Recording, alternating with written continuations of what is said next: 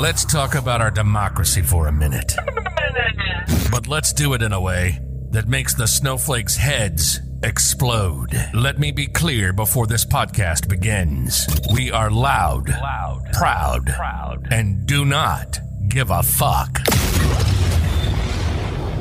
This is the Tony Michaels Podcast. Real and raw political and social commentary. The freedom to oppress the rights of other people is not liberty, you shit-eating moron. Ah, the smell of freedom of speech. This is the Tony Michaels Podcast, and this is Tony Michaels. Hey, Tony, fuck 'em. Welcome, everybody. This is the Tony Michaels. And this is Gabe Sanchez, and we've put together the best of the week from the Tony Michaels Podcast. Don't go anywhere. Stay right here for the best of the week. Welcome to today's special coverage of the January 6th select public hearings. We have a special hearing for you today. It was announced yesterday, very abruptly, that there would be a hearing today. We didn't think that we would actually have one of these hearings until sometime in July. Something has happened with evidence, and this witness that we will talk today, Cassidy Hutchinson, an aide to the former White House Chief of Staff Mark Meadows. She would be with Mark Meadows in most of his duties, right next to him, taking notes, using the calendar to schedule meetings with him. And for some reason, we see new evidence as one of the reasons why the January 6th Select Committee has chosen to give us this urgent hearing that we were going to see today. A lot of speculation about that. Some have said that Cassidy Hutchinson has changed attorneys, switched attorneys, also has testified again to the Select Committee within the last 10 days. Some of the reports coming out about that. Also that there is threats on her, and we're going to get to the bottom of this with our commentary today. So welcome. My name is Tony Michaels. I am the host here of today's special hearing of the January 6th Select Committee. Today is going to be a bombshell, I think. I want to bring in my first guest to talk about switching lawyers and why this all seems important, or why it should seem important. Let me go to Michael Popok, one of the hosts of Legal AF. Michael, how are you today? I'm doing great, Tony. How are you doing? Oh, I'm doing fantastic. Tell me what you think about this situation where she has switched attorneys. Do you think that makes a big difference where she switched attorneys in the last few weeks? It seems like she has testified within the last 10 days, gave an additional testimony on whatever new evidence that they found. What's your thoughts on this? Well, let me frame it for people that are just joining. And then we'll get to the change in counsel, which I do believe had an impact on her now cooperating closely with the Jan 6 committee. Cassidy Hutchinson is the proverbial fly on the wall that we'd all like to be on the West Wing. She was not only Mark Meadows' last executive assistant, she was the chief of staff, meaning she was in every room that he was in. She arranged every meeting and call that he was involved with. And particularly, reporting has come out that in the last 30 days, including in the last week, she's given testimony about the following events: that she watched Mark Meadows, her boss, burn papers, which are papers that needed to be preserved for record keeping in the National Archives, in his fireplace in his office, and especially after he met with a congressman to discuss Representative Scott Perry, to discuss Jeff Clark being elevated to Attorney General. She also was involved with arranging the trip and accompanying Meadows in December to Georgia.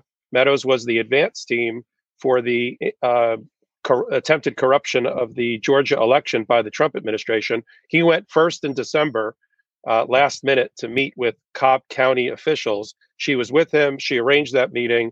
And this was all the lead up to the infamous January 2nd phone call involving Trump. So she was there for that as a historical figure. She's also testified that she watched and listened to Trump in the dining room of the Oval Office, off the Oval Office, with her boss, Mark Meadows, in which Mark Meadows talked about the chanting at the riot of the Jan 6 insurrection to hang Mike Pence, and Trump saying, that's a good idea. So she heard that. Now, to the Twitterverse that says or to Congress people that don't like her testimony that says, well, she didn't really, she's not a good witness for this because it's hearsay. It's not. There's a hearsay exception. If you overhear somebody plotting a crime, that is what we call an admission against interest. That is a non-hearsay statement. She's completely qualified, having heard it, to testify about it. The reason why this is happening, I think, today is several-fold. One, she had a always Trumper as her lawyer until about a month ago. She then retained a very competent and well-respected lawyer. His name is Joseph Hunt. He goes by Jody. Jody Hunt at Alston and Bird, a very conservative law firm. I know them well in the white-collar department. What's his link to all of this? He was Jeff Sessions' chief of staff, so he knows what it means to be a chief of staff. We all know Jeff Sessions was no big fan of Donald Trump, and was eventually exited from the Department of Justice by Donald Trump.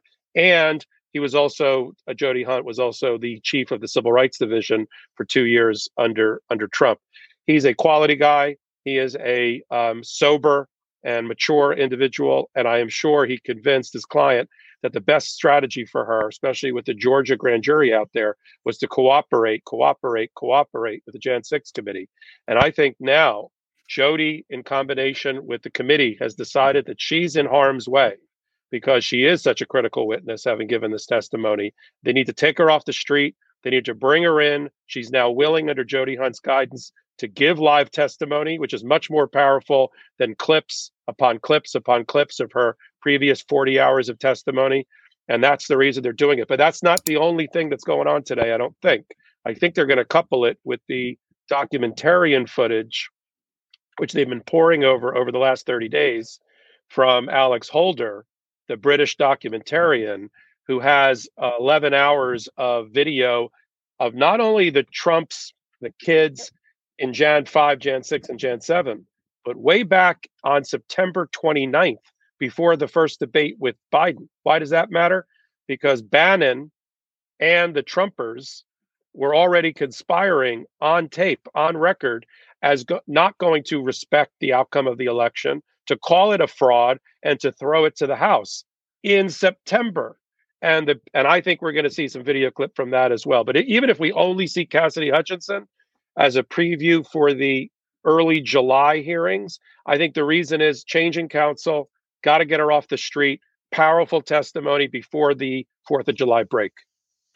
I tend to agree about the footage part. Now, I'm not sure exactly if we'll see footage today, but some of the clips that we have, been released out there in the space, one with Trump, one with Pence, one with Ivanka Trump, it seems that maybe they will use her to corroborate what is happening inside that footage that we may view today, as sidebars. Like, was this happening here? Was this happening here? We see this here. So she is supposedly a very close aide to Mark Meadows. So she would be standing with him in proximity of him and Donald Trump. The number one aide. She was chief of staff and his right hand.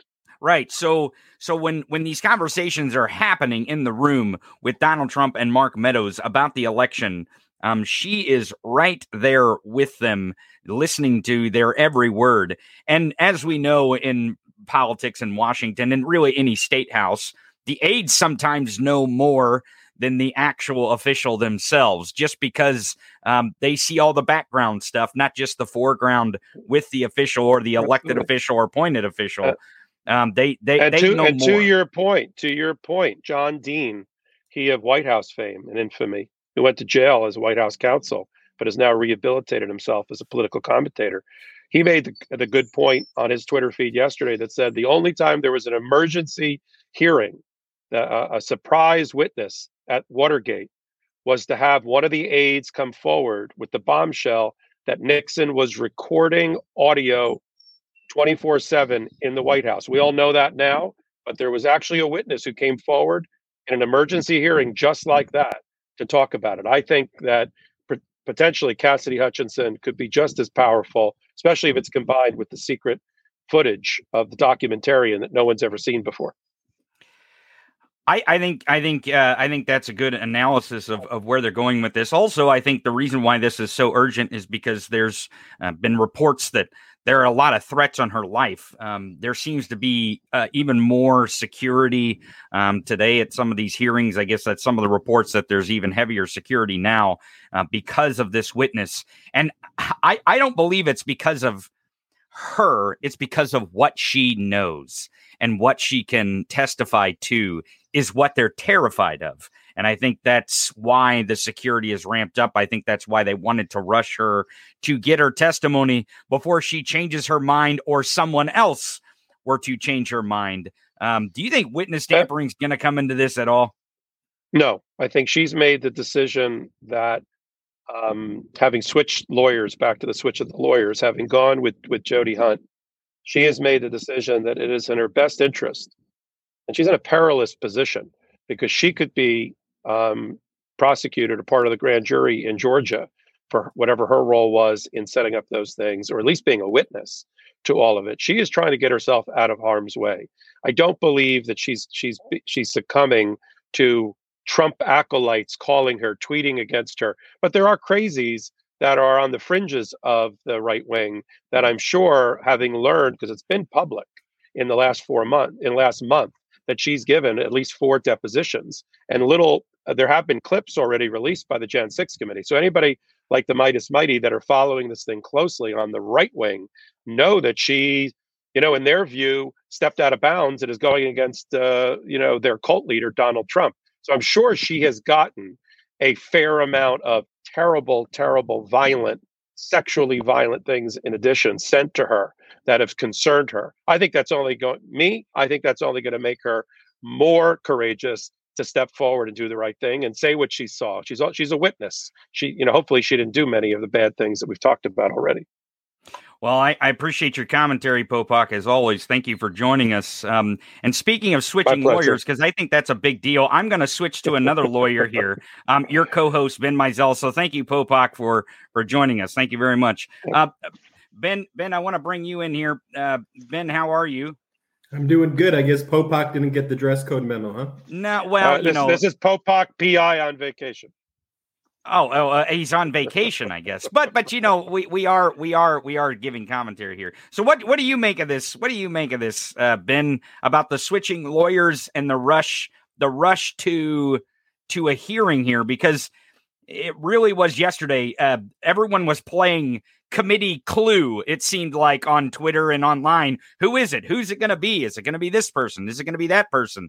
And then we find out that it is a aide to the former chief of staff, Mark Meadows.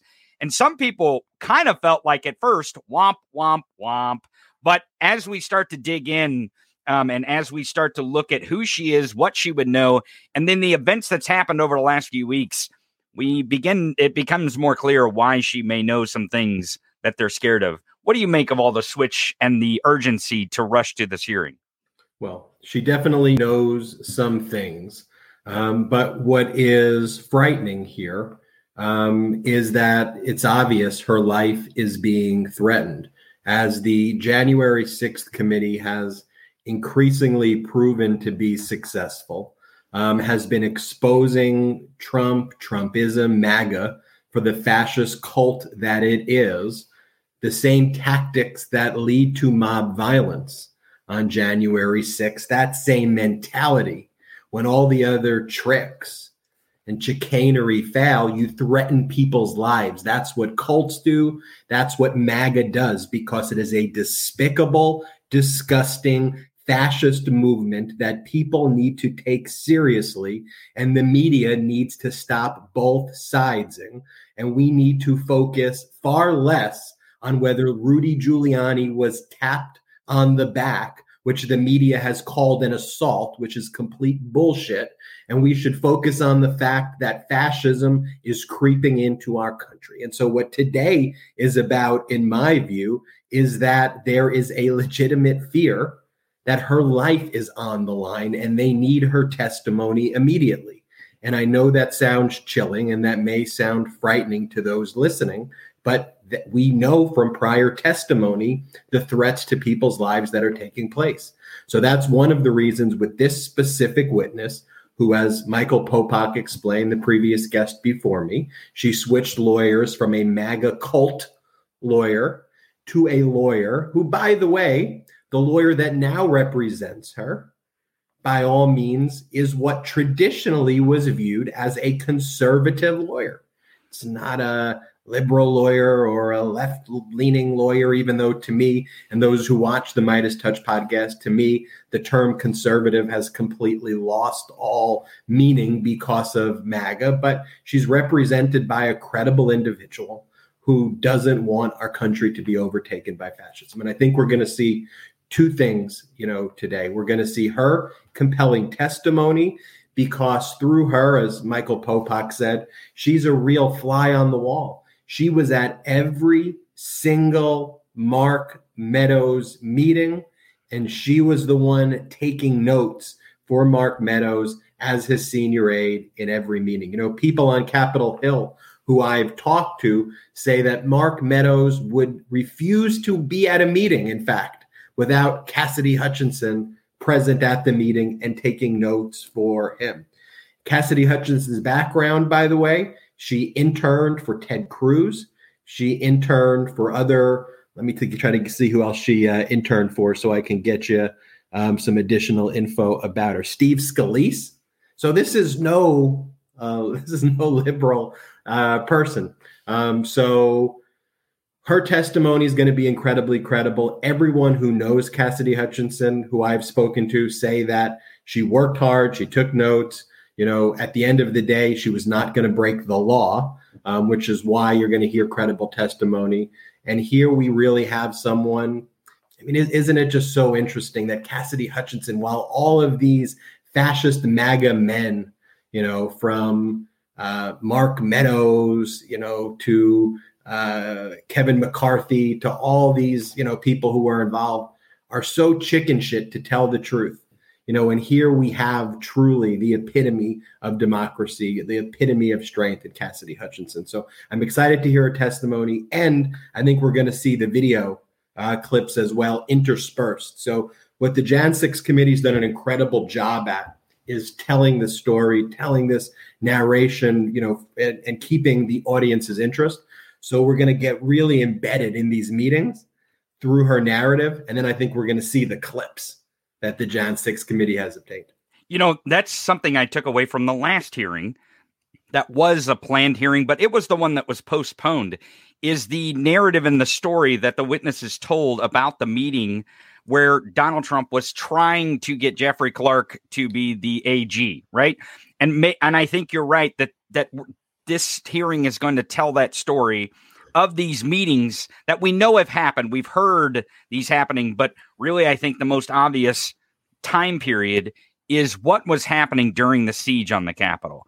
And she knows that because she was there. She was right there in the mix with Trump and Meadows. And I think that's the aim here, to get to Trump's intent. Because if we know from someone who was standing there what his intent was, I believe that's going to get to the heart of it. I agree with you. And look, I think Trump's intent in terms of how federal prosecutors would view intent. Look, federal prosecutors have prosecuted people with far less evidence than what we have now with Donald Trump. But because it's a very unique situation where you have, and I always hate to even call him a president, but a former president who still has a substantial following of 25 to 30% of the United States are MAGA cult members who haven't been deprogrammed. You need to have the kind of the normal standards of criminal prosecution of having beyond a reasonable doubt evidence. The standard has to be like beyond a reasonable doubt times 10, I think, is what the Jan 6 committee is trying to show Merrick Garland here, because while there shouldn't be political considerations, of course, inevitably, it's a very unique situation where you have, a president that's engaged in a coup in search of legal theories, as a federal district court judge in California said. So there's a very unique situation. But, I think today we're going to hear some powerful bombshell testimony. I think today is going to be the most memorable day yet. Ben, I want to bring in someone who's actually worked against Trump in the courts. And she's beat him in the courts with some of his NDAs, and she's still working hard to beat him. I want to bring in Jessica Denson here. Jessica, what do you make of this? I just want to say it. This woman out front, and here we are. We had women that testified before, but not a woman inside the circle of Trump yet. This is the first woman inside the circle of Trump, and it appears that she's going to drop bombs on Trump and the truth, really. What do you make of her testimony and the urgency, having know how the Trump circle kind of works? Yeah, I'm going to get back to your answer, and I want to pick up on two threads that Ben mentioned. The first is obviously what we left off with last week were these very powerful hearings. And then that momentum, as we all know, got truncated by this horrific news from the Supreme Court. And I just want to, whether it is sheer coincidence, whether it is the fact of these witnesses needing to come forward right now in this new information, or just the dexterity and talent of this committee, I really want to commend them for keeping this narrative of Trump's transgressions top of mind for the American public, because we have a fascist threat on two fronts. We have a fascist threat in our elected officials that have created this illegitimate Supreme Court and are forcing these draconian policies on the American people, pushing us back decades, if not centuries. And then we have the threat of impunity for fascists, impunity for wannabe dictators. And neither one of them is any less threatening to our future as a free people. So I am so grateful to be here with you today talking about this January 6th committee in what was supposed to be a break, what is presumably a holiday or the beginning of a holiday for many. I'm so grateful that we are focused again on this urgent threat to our future as a free world. On that thread of women, I think it's another beautiful coincidence. I mean, here we are again. Just last week, we had these two extraordinary, brave women coming forward, sharing their very personal experiences, real experiences of being threatened by this fascism, threatened by these lies and this terrorism of this former president, followed up by this assault on women's rights, assault on women's autonomy, on women's very identity as a human being and not as some property for man in society. And then we come forward into this week with, as you said, Tony, the first woman in this Trump orbit, to come forward for a live in-person testimony. And I do not think that is a coincidence. I think it's very telling about, I love men, but women, let's just be honest, are the highest species. And there's something about women that has that, about women that enables us to have that quality to come forward, whether it is to admit that we were wrong or to have that courage to confront evil. And so I'm really interested to see what this young woman, and think about this. This is a very young woman. She did have a pretty high up position in the Trump administration, but as Ben was saying, she was an intern before this in office. She did not, I think she's in her mid-20s at best. So this is a lot of weight on her, a lot of pressure on her. When I came forward, I'm a very independent person, and I know that. I know that what I did is not something that most people feel the freedom and the independence in the context of their careers and, the other social and political pressures to do. I understand that. And this woman, with all of those considerations that, her future, her career, is the first woman from inside the Trump orbit, as you were saying, with all of these other men refusing to come forward, to step foot live into that hearing room and tell the American people what she knows. Nothing to lose sight of.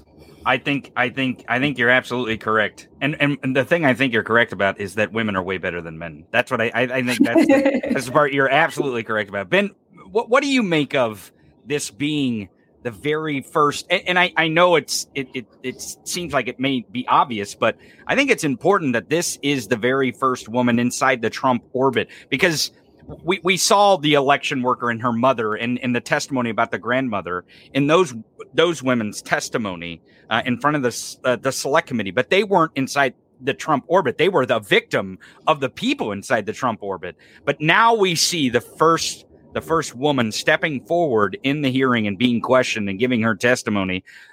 What do you make of that? Do you think that's significant? I think it's significant, but I think it's obvious. The men in the Trump orbit are chicken shit. That whole fascism that they have is all whining and playing the victim. And that's what we see repeatedly with Trump. They're coming after me. Da, da, da, da, da, wah, wah, wah, wah, wah. No, this is about democracy at the end of the day. This is not a partisan issue. And so it doesn't surprise me that it is a woman who happened to be in the Trump orbit just because she interned and she was pursuing a career that led her to be in that place, but who saw it and called it out the same way Jessica called it out. It's not a surprise that the common strain here is that it's women who are calling it out. These Trump men are not real men.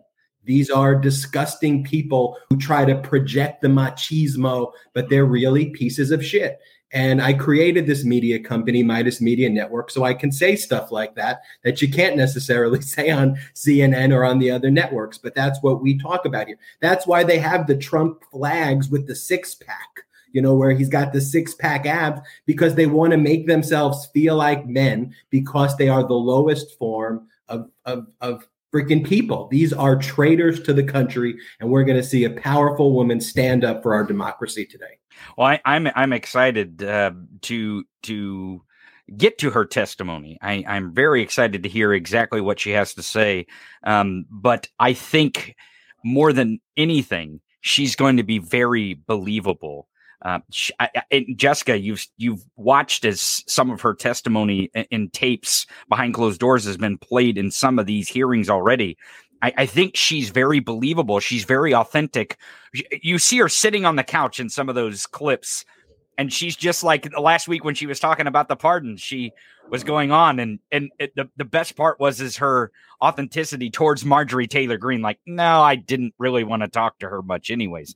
I think she's going to come off as authentic, just seeing what we've noticed in the clips. What's your take on if she's going to, I think most women do come off as authentic. But what do you think will be the antithesis? Yeah. I mean, from my very limited read, I do not know her. She seems like, I think the most obvious thing about Cassidy Hutchinson is you're going to be able to tell she has no agenda. She is just as we were describing her. She is the one who was in the room. It's going to be just a very direct testimony that is unfiltered and untainted.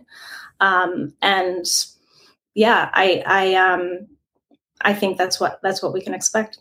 Awesome. Well, thank you both. Thank you, Ben, for sticking around with Jessica. And Jessica, thank you for joining us and giving us the insight, not just from a woman's perspective, but from a perspective that has fought the Trump orbit. And is it just me, or did Ben get some color in Texas? He must have. He must have been out there walking them streets, knocking on doors. Gave him some sun there. Do you have a response, Ben? Do you have a rebuttal? I want to say this. Yeah, I did get some color. But see, that's one of the benefits that you get. To all the people watching this right now, you got to walk the walk as well, in addition to talk the talk. I flew down to Dallas. I was knocking on doors for Beto. And I encourage everybody to get involved, whether it's writing postcards, knocking on doors, spreading the Midas Touch videos. And everybody, make sure you're subscribed to the Midas Touch YouTube channel now. We're the fastest growing independent media company in the world, and we're unapologetically pro-democracy. So subscribe now and make sure you get out there and get out the message to all your friends and family. Also, I can't forget your brother Jordy is making me do a commercial here for the 10% off the Convict 45 enamel pens, union made in the USA. Go to store.midastouch.com, promo code Justice. Jordy only has a few of these things left over there, so get them while supplies last. Just go to store.midastouch.com, use the promo code Justice for 10% off all merch. Go over there and get a Convict 45 or Convict 45, whichever way you look at it. Grab your Union Made enamel pen. Thank you, Jessica, and thank you, Ben, for joining us. Speaking of Texas, I'm going to go to Texas Paul here. We got Texas Paul on the line. I think he's ready here. He was having a little bit of audio issues earlier, but I think he's good now. Texas Paul, how are you? I'm doing great. How do I sound? Oh, you sound fantastic. It's great to see you. I know Ben was just talking about your home state in Beto and getting out and working hard to knock the doors. You were at some of these events. If people go to some of these pictures that the Midas Mighty have been posting, I can see the cowboy hat in several of them. So let's first start off. I want to say thank you to the Midas Mighty and thank you to you for showing up and getting out there and participating. Just as Ben said, it's very important that we participate in our democracy, not just talk about it. So those are the most wonderful people. I got to spend 3-4 hours with them after they had been out block walking all day. And I was driving, trying to get there. I live, Texas, everything's hours away from everything. And they had been out block walking all day in, 100-degree heat and got together and were the liveliest, most wonderful people. I got to meet some of the best people. I swear to God, it was more fun than a barrel of monkeys, man. I'm telling you, it really was. I mean, and you talk about dedicated and fired up and ready to go. I mean, everybody was just like there was no working for conversation, man. They were just chatterboxes, we're doing this and we're doing that, and the next event is on this day. And then, oh my gosh, all the pictures they were posting, I think they said they knocked on like 1,100 doors and they wrote 200 letters. I mean, that's a lot of people to touch. And if everyone does their part out there and really uses their talent, I think we can really touch as many people as possible and engage in our democracy. Speaking of engaging in our democracy, Paul, I think that's what we're going to see today from this witness. She's engaging in her democracy. She saw what was happening. She knows exactly what was said about our democracy and how these people were trying to tear it down. And I think today we're going to hear her really torch these folks. Give it to us in your words, though. I know everyone loves the Texas Paul touch here. Tell us what you think this witness is going to do to these Mogladites today. Well, first I'm going to start with Mark Meadows. Mark Meadows is the biggest piece of shit there is on the planet. Hillary Clinton sat under oath for 11 hours, answered every question. Mark Meadows is throwing Cassidy Hudson under the bus. I mean, just throwing her right under the bus. He knows damn well what MAGA is going to do to her. He knows that she has been loyal. She has been straight up MAGA. I mean, look at that. She worked for Ted Cruz. This is not a left-winger here, folks. This is somebody that grew up in the conservative movement, was her dream to work in this White House, and they are throwing her under the bus because they are weakling, sorry pieces of garbage, and there's just no other way to put it. She's going to sit there under oath, but she's got a good lawyer. She's going to tell everything that happened, and Mark Meadows could have done this. Mark Meadows could have spared her this 100%. She would have not had the death threats. Her family wouldn't have to put up the death threats. I mean, they're going to make her life living hell because Mark Meadows is the biggest. I won't use the P word because the ladies get mad at me, but you know exactly what I'm thinking. Well, I think the word that they used that Trump called Pence was wimp. I think that's what you're getting. Yeah, we'll go there. with wimp. We'll go with wimp. Okay. Wimp. Not strong enough, but we'll go with it. Right. I appreciate the strong language. I like to use strong language, and I think we are going to see today her testify to the strong language of these morons in this room during the siege on the Capitol of what their language was. We already know that there's reports of her witnessing Trump cheering that they were talking about hanging. And I'm talking about the army of morons that he, sent to our Capitol to take away our democracy. I believe that you're going to see her describe in a lot of words exactly how the President of the United States was cheering that his supporters were chanting "Hang Mike Pence" in that moment, because he was terrified that Mike Pence wouldn't do what he wanted him to do, which he knew was illegal. Everyone knew was illegal.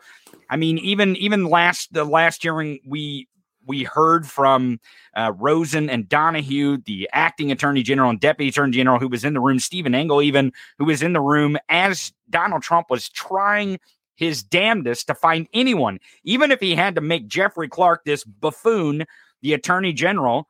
But I think we're going to hear more about those meetings today and what the details were. And I don't think she's going to hold back at all. She may just go all Texas Paul on the hearing room today. I don't know. She is going to tell us everything. She was in the room for, I would probably guess, 98% of the meetings that they had. And, because it's a well-known, fact that Mark Meadows did not want to step into a meeting without her being there. She was his memory, his record. She's going to sit down and she's going to tell it all. And that's why I have to tell you, it pisses me off so damn bad. We Democrats don't do this. We don't throw our freaking staff under the bus. We stand up and say, we did this. And we believed we did this because we believed it was the right thing to do. If you're sitting there declaring the Fifth frickin' Amendment or trying to hide behind presidential privilege that does not exist in a crime. There's no such thing as presidential privilege in the commission of a crime. So Mark Meadows is sitting there like the biggest piece of shit that he is and throwing Cassidy Hutchinson under the bus because he's too damn scared to face the MAGA freaks that are out there. Bottom line, that is it. There is no other reason he could possibly give because he's not spared from incrimination. Everything Hutchinson said is what he is going to say. There is no reason other than he is a complete and utter coward. Well, I appreciate your commentary, Paul, and I know everyone appreciates that you don't hold back. Thank you for joining us here today. Stick around because I know you'll be able to give commentary hopefully in the middle if we have a break and then at the very end. Now, thank you, Texas Paul. Yes. Can I add one thing? Yes, go ahead. The Midas Mighty down in that gathering, it came out that the Midas Mighty down here in Texas have knocked on any door on more doors for Beto than any other organization out there. They have knocked on more doors than anyone else. They are badass to the extreme. And I'll tell you what, Tony, yes, we're not that far. You need to come down and party with these people. Oh, okay. They are fun people, man. I'm telling you, all day long, out in 100-degree heat, they got together, and man, we were. You just got to ask Ben about it. It was a blast, and Jordy had a good time. I appreciate everyone down there in Texas working hard to save our democracy. I want to go to another Midas Mighty. Thank you, Paul, for joining us. I want to go to another Midas Mighty favorite, Karen Agnipolo from Legal AF. Karen, how are you today? Let's see. There we go. Hey, Karen, how are you?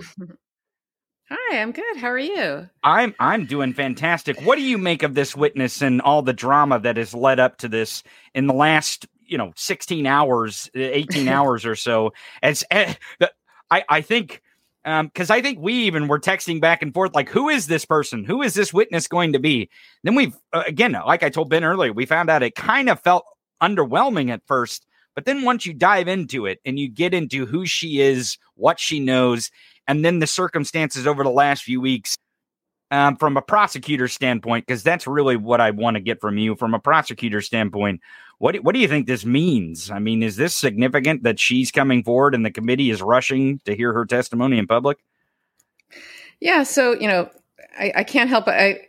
I can't help but have the song from Hamilton. Do you ever see Hamilton, the Broadway show? I have. Okay, well, I can't get the song out of my head. She was in the room where it happened, because boy, was she in the room where it happened. And that is sort of who she is. Michael Popak said it perfectly. She's the proverbial fly on the wall.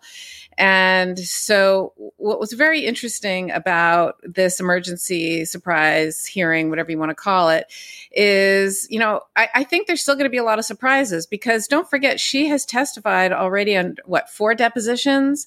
So it's not like she hasn't been before the committee, and it's not like we haven't heard from her from the committee. So what's new? What's the emergency? What's the surprise? What is she going to come up with that she hasn't come up with before or said before? That's what I think is going to be very interesting about today's hearing. It can't just be, live testimony is more powerful than taped testimony, because again, they would have known that already and planned for that already. There's something has happened, and it could be that she's had threats. That's one possibility. And so she wants to get her statement out there now. It also could be that she sees the writing on the wall, which is, the Department of Justice, I think, is doing, is clearly doing an investigation, and this sort of circle is tightening, right? We saw the warrant being served on John Eastman in that video, and we obviously heard about it in his filing that he filed. We wouldn't have known about this, about John Eastman, for example, had he not brought it to our attention, because law enforcement didn't say anything about it. So for all we know, law enforcement is circling in on Mark Meadows or Cassidy Hutchinson, or we just don't know. And it's very clear to me that the Department of Justice is watching these hearings and ramping up their investigation based on partly things that are coming out at the hearing, because they're not waiting. They are serving subpoenas. They are serving warrants. The Eastman was a warrant. And I just found that very interesting, because in a lot of white collar investigations, what the FBI and the Department of Justice will sometimes do is allow people to, they could have subpoenaed his phone, right? And they could have let him turn it over. But no, they did the surprise, we're going to show up with a warrant and put your hands on top of your head and take your phone because we're worried that you're going to destroy information. And again, that means to me, they are intensely investigating this case, and it's heating up. And so I think that's what's coming, what this is related to. I think that the circle of prosecution is tightening around the Trump inner circle. And she has information, and she doesn't want to go to prison. I mean, I think, is a true believer and was a true believer, but not to the point of going to prison on their behalf. And I think that's where it's heading. So let me ask you real quick with one more question to that aim is, do you think that possibly Cassidy Hutchinson thinks, hey, maybe I have, or this new attorney has said, hey, you might have some criminal liability here if you are not, and maybe protecting herself in a way of saying, hey, I cooperated to the fullest extent if she would ever see that criminal liability in a court somewhere. Do you think that's part of it, or do you just think that she doesn't want anything to do with a criminal prosecution at all? Whether she's the target or a witness. I mean, obviously she's going to be a witness here, but what do you say to that? Look, nobody wants to be part of a criminal prosecution. Nobody wants to be a witness and be cross-examined and go through that. Whether you like, whether you like the person or dislike the person, it's not a fun experience. I'm sure she doesn't want to, but the criminal justice system doesn't work that way. If you have evidence in a case and they know you have evidence in a case, you have no choice but to testify. Of course, you can take the fifth, but that's sort of, that's neither here nor there. I think she potentially, for sure, we know she's a witness, right? For sure. She saw people burning documents.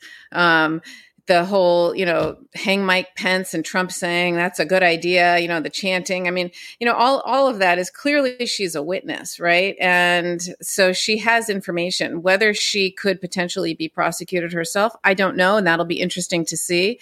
But like I said, I'm just curious, what's the emergency? What's the new information that required to be called for a new hearing? Because they've heard from her at least 4 times. So something has happened from the time that she's testified to today.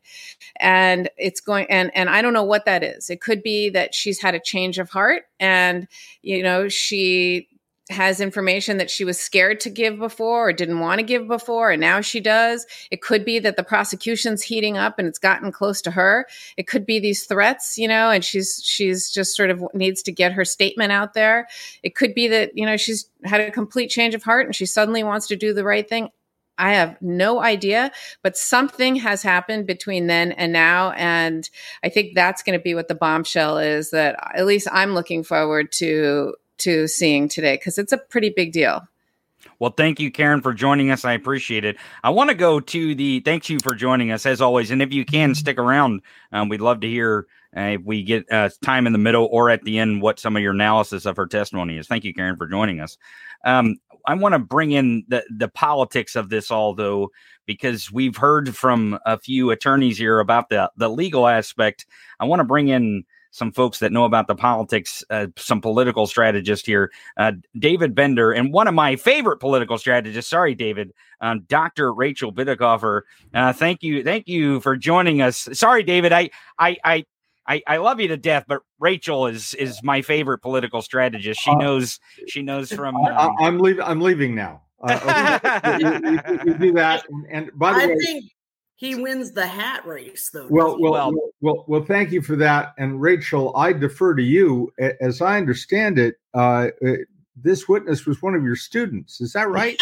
Yeah. And you know what's sad is I'm really bad with names, so it never registered to me. I follow the day-to-day on the investigation, and so I knew that I had read, a witness, Cassidy Hutchinson, had changed her legal team away and divested her legal representation away from the Trump world. And but then it was when we had the last hearing and they showed the video, and I looked at the screen and I was like, oh, that's my student. And that was crashing back. I mean, it's such an unfortunate thing because this kid she's very bright. She was in my quant class. And, she was obviously well connected because she told me she was graduating and going to work in Steve Scalise's office, which is, of course, at that he's in the Republican leadership. So it's a very prestigious posting for a fresh out of college student. So generally speaking, when my better connected students are going off into Trump world, I always gave them sage advice, which was, don't commit any crimes. let's just for information, and I think people didn't know, I didn't know, this was you were teaching Christopher Newport University in Virginia, and this is where she graduated, and she's still very young. This is 2018. Yes, guys. Yes. I mean, I'm actually a little glad to I don't know her. I mean, she was a student in my class. We got along. I connected and mentored many young conservatives, which is kind of funny because, the university pushes me out. But, I was a good mentor to the young Republicans because let me tell you, that's the future if we win, right? We can't just blow up. We must fix, right? And so I always like to make good relationships with my conservative students and try to steer them a little bit away from the radicalism that's, the other side of the youth conservative movement, the Turning Point USA side is radical as fuck. Well, you're the most important person now today in anyone doing analysis before she speaks because you know her. Yeah. And in saying that, here she is she did it for 20 hours and 4 depositions. She's done the right thing. Yeah. She stood up against what must be a tremendous amount of pressure. This is no doubt. I'm so glad that you're saying that because it's coming from someone else and not just me. Like, I want people to understand put yourself in the shoes of a kid fresh out of college, right? Exactly. You're 22, 23 years old. You're on this promotion, like, locomotive too, because the Trump world was weird like that. I mean, because nobody wanted to go to jail. So like you could move that ladder up really fucking quick, And she stayed longer than most. I mean, because Mark Meadows was there for longer than 5 minutes, she was his right hand. Yeah. For a relatively long period of time in Trump world, which is more than a week. You guys all saw her character. I don't have to actually attest to her character because I think everyone saw it in that deposition they aired last time when they asked her about Marjorie Taylor Greene, and the look on her face was like, "Yeah, I don't talk to Marjorie. I don't talk to her." Exactly right. But we didn't know until late last night, and they did do a close hold, and I think one can reasonably assess. The close hold is not only because of what she's going to say, but because the pressure on her, if this was 2 weeks from now, would be tremendous not to do it. And they'd start savaging her reputation. Yes. Saying that she, all of the things that one can say to marginalize a witness and particularly a young woman, believe me, they would do it. And so getting her out there quickly makes a lot of sense. They had to bring members of Congress back from recess. I mean, Adam Schiff flying cross country, Liz Cheney flying cross country. There's a reason they did this quickly. They didn't want to use this moment. Yeah, it's got to be good. That's what I figure. The committee, if the committee had been run differently and like it was run in so many ways, our Democratic stuff is run without like a media strategy. That's not the case here. There's been a very competent, very effective media comms component of this. And so you just know the committee understands expectations, and they knew that to call an emergency session 24 hours away, not later in the week, but right away, was going to raise expectations, both about who the witness was, right? And I think it was good to get out who it was because expectations on that, the speculation was causing expectations to get, even my own expectations to get very high, All of us, sure. But I think it's important to lower those expectations and to realize that what may be happening here is not so much anything new, and it's possible, but that if we're thinking about the reality of this young woman, this fresh out of college, essentially, she's had 2 jobs. She had Scalise, then she went to Ted Cruz. Think of that. But she was her life in the world is really relatively brief as an adult. She's still a very young woman who is about to go on the national stage, and you know what that's going to do. And I feel for her. I really do. It concerns me greatly, and I think the committee understood. There must have been negotiations. Tell me, Rachel, Tony, if you heard what I heard in the voice off camera when she's doing the deposition. It's a woman talking. I think it's Liz Cheney asking her those questions. I felt the same way. Yes, I think it was Liz Cheney off when they're talking about the pardons and she's sitting on the couch. It sounded like Darth Vader Jr. I mean, Liz Cheney to me, like I call her Darth Vader Jr. But I do believe that it was Liz Cheney. I think that's very important, and I think that was sending signals because let's talk about the politics of this. Of what could be the political ramifications of today, because we watched, and Rachel, you can confirm or deny this for me, but the generic ballot is moving, and it seems like it's moving in the correct direction for democracy here.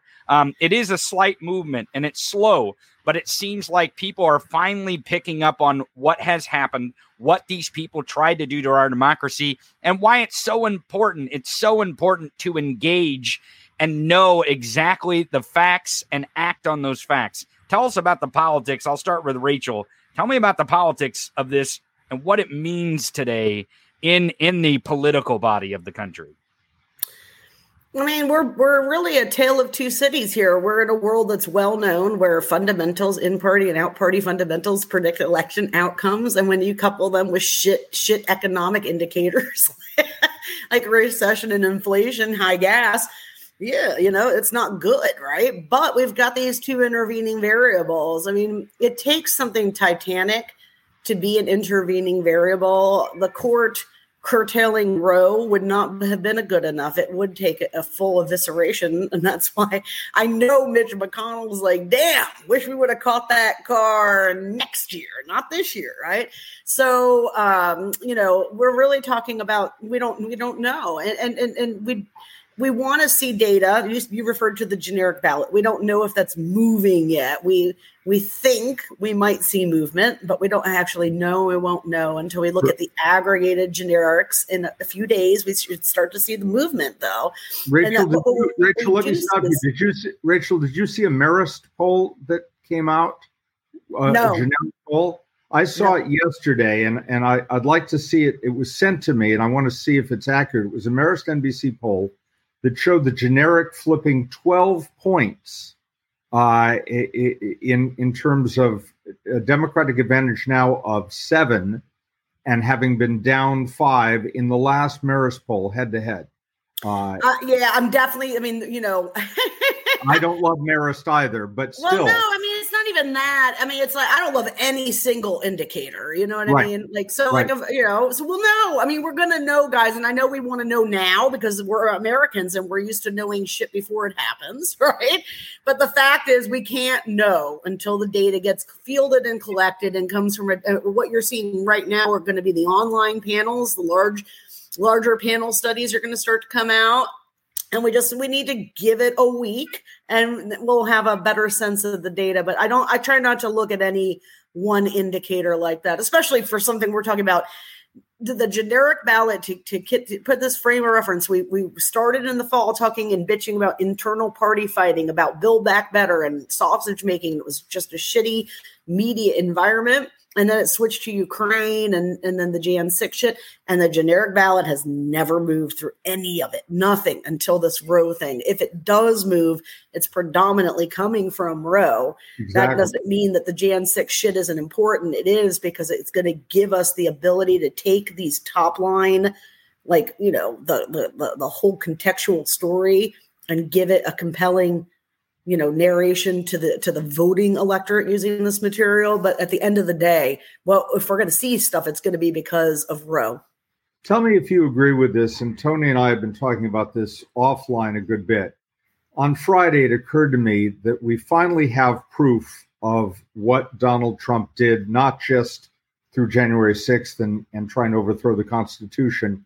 He is undermining the Constitution with 3 appointments to the Supreme Court. That's his legacy. And the hashtag that came to me was Trump Court. That's what it is now. And people like Lawrence Tribe and Norm Eisen and others have been putting that forward in the world. But tell me if you agree, Rachel, that connecting up the anger that people feel about this court, and not only what it's done, but what it said it's going to do with all the other cases on the docket in 23, 24, 22, 23 next year. Isn't Trump Court the essence of focusing people's anger on this man, not just for January 6th, but for what he is doing to the Constitution and the country?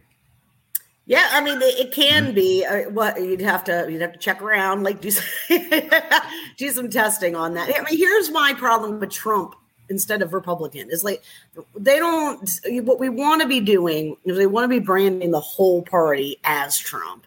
So the problem when you rely exclusively on a past president as your brander, you're giving up some of that power. And where their power is the most significant against us is that broad brush, right? It's all of us. We're all groomers. There's no such thing as a moderate Democrat. They're all rabid breathing, foaming socialists that want to steal all your shit, right? So like if we brand everything Trump, then Trump becomes a cancerous cell in an otherwise healthy party. Mm-hmm. And that's not what we have. Right. Point taken, except in the short term. It's McConnell's fucking magic. In the short term, though, there is a goal here. And there's a goal that we're trying to create a climate in which 60+% of the country think, and right now it's moving in that direction, it's not there yet, think that this man should be indicted. And as I say, justice is blind, but this is how justice is blind. Justice will peer through her fingers, and Merrick Garland is the one peering through those fingers. So if he sees that Trump is associated not just with what we're going to see in this committee and what we're going to see in the evidence, but what he did, and people are really genuinely angry about that, that's going to create a climate in the short term. There's a consequence, not even the election in November, in getting those indictments. And one of the things we've heard so many times is that the politics of doing indictments against this former president will divide the country. And the argument I make is that if the country is not divided, if it's 60 to 65% in favor of it, that makes it a lot easier. It doesn't matter. Ultimately, what should matter to Merrick Garland is this stark and harsh reality. Life is brutish, nasty, and short, Merrick. Okay. And here's your two options. You can either indict a former president and deal with the political fallout that is no doubt going to create, or you can just allow the rule of law to die in America and allow the Constitution to die. So, I feel like, it's a tough decision. But the only thing worse than prosecuting Trump and the rest of the coup plotters is not doing it. Exactly. You cannot have a 100%. stable functioning democracy after that. So he really, to me, doesn't have a lot of choice. And he seems like a guy that's going to get that, but I'll never trust anyone again after Robert Mueller. Fair point. And that's, again, why making this as broad-based as possible, creating a popular consensus that this is the right thing to do. That's what the committee's job is, and anything that can be done to help it. That's why I think keeping the pressure on Trump in the short term, in this next 3 to 4 months, is crucial. Long before we get to November, now's the time. And am I correct? I'm seeing people gathering. Have they started to walk in yet? Yes, they haven't brought the witness in. Yeah. I think that there's been a lot of extra security at the hearing today, the reports. So we may be just a few minutes over here because of some of these. It looks like they're photographing now, so it looks like the witness is going to enter. Oh, no, there is. There's Yep. It's 10:01. He's running late. The Select Committee to investigate the January 6th attack on the United States Capitol will be in order. Pursuant to the order of the committee of today, the chair declares the committee in recess for a period of approximately 10 minutes. So there you have it, the hearing with huge bombshells here as we watch the witness, Cassidy Hutchinson, leave the room with security in tow. Benny Thompson does not look thrilled about the evidence that has been presented because it was a threat to our democracy. I want to bring in our panel. You hear clapping in the room now. I want to bring in our panel real quick because we don't have a lot of time. I want to give everyone a chance. So give me just a minute as I bring in everyone here. We have a big panel here. Everybody, holy actual fuck. This is shit. Crazy. Yes. So I want to go to, let's start at the bottom at Rachel Bitecofer. Rachel, if you'll unmute your mic and tell us exactly what you saw there. Again, let's keep it short so everyone has a chance to speak, but go ahead. Yeah, I'll keep it real short. Woo! And I'm very proud of Cassidy Hutchinson for coming and telling us the truth today. I think we're getting the actual whole truth and nothing but the truth from her. And damn, look at this. Like, Trump is a physical abuser. And that's just a crazy spin that I didn't see coming. Somebody else go. Go ahead, David, if you want. Yes, this reminds me, and again, going back in memory to John Dean. Her precision, the fact that she remembers every detail and can do it without looking at notes. She can tell you where she was, that the door was pulled shut when And it'll be very interesting to find out who Meadows was talking to that she couldn't hear while Trump was still speaking. But the precision of her testimony reminded me of John Dean.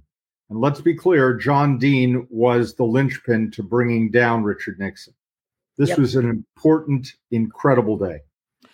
Karen Agnivolo, let's go to you. I know you probably have a lot of notes there for what you want to say, but give us in a quick synopsis what you thought of some of this testimony of the President of the United States being, I don't know, the baby in chief. This is crazy stuff. Yeah. So I still don't understand. So I still don't understand what's new, because so much of what she testified to was also, they would keep going back and forth between the clips. And what was the emergency? Makes me wonder, was this planned? And they sort of, so she couldn't get threatened before, but a lot of this already had come out in the clips and was taped. But the real bombshell that I thought was just sort of how violent the president is, and the fact that he tried to grab the wheel of the beast, and which is such a weird word anyway for a car. But they tried to grab the wheel, that he tried to attack Engel, the fact that he, throws dishes and threw a temper tantrum and tried to, yeah, exactly. Hi, Ben. The fact that he kind of grabbed the tablecloth and, just to show that he's sort of a violent dude, and he's kind of an out of control guy, I'm sure he's horrified to know now that the whole world knows that he's out of control and loses control of his crazy baby emotions. So, I thought that was the big bombshell. I think that she basically threw Mark Meadows and Rudy Giuliani and Donald Trump under the bus. I won't be surprised to see those three people prosecuted. I'll turn it over to Ben Meiselas. Ben, let's go to you. I cede my time. I have my catch-up, Karen. Most of that was not known to me. I mean, there was, in my view, revelation after revelation there. I mean, she took us right in the heart of what was going on January 6th. And the biggest piece of it was that Trump viewed himself like a Napoleon conquering, and he wanted to go into the Capitol building with the insurrectionists who he wanted to be armed with AR-15s.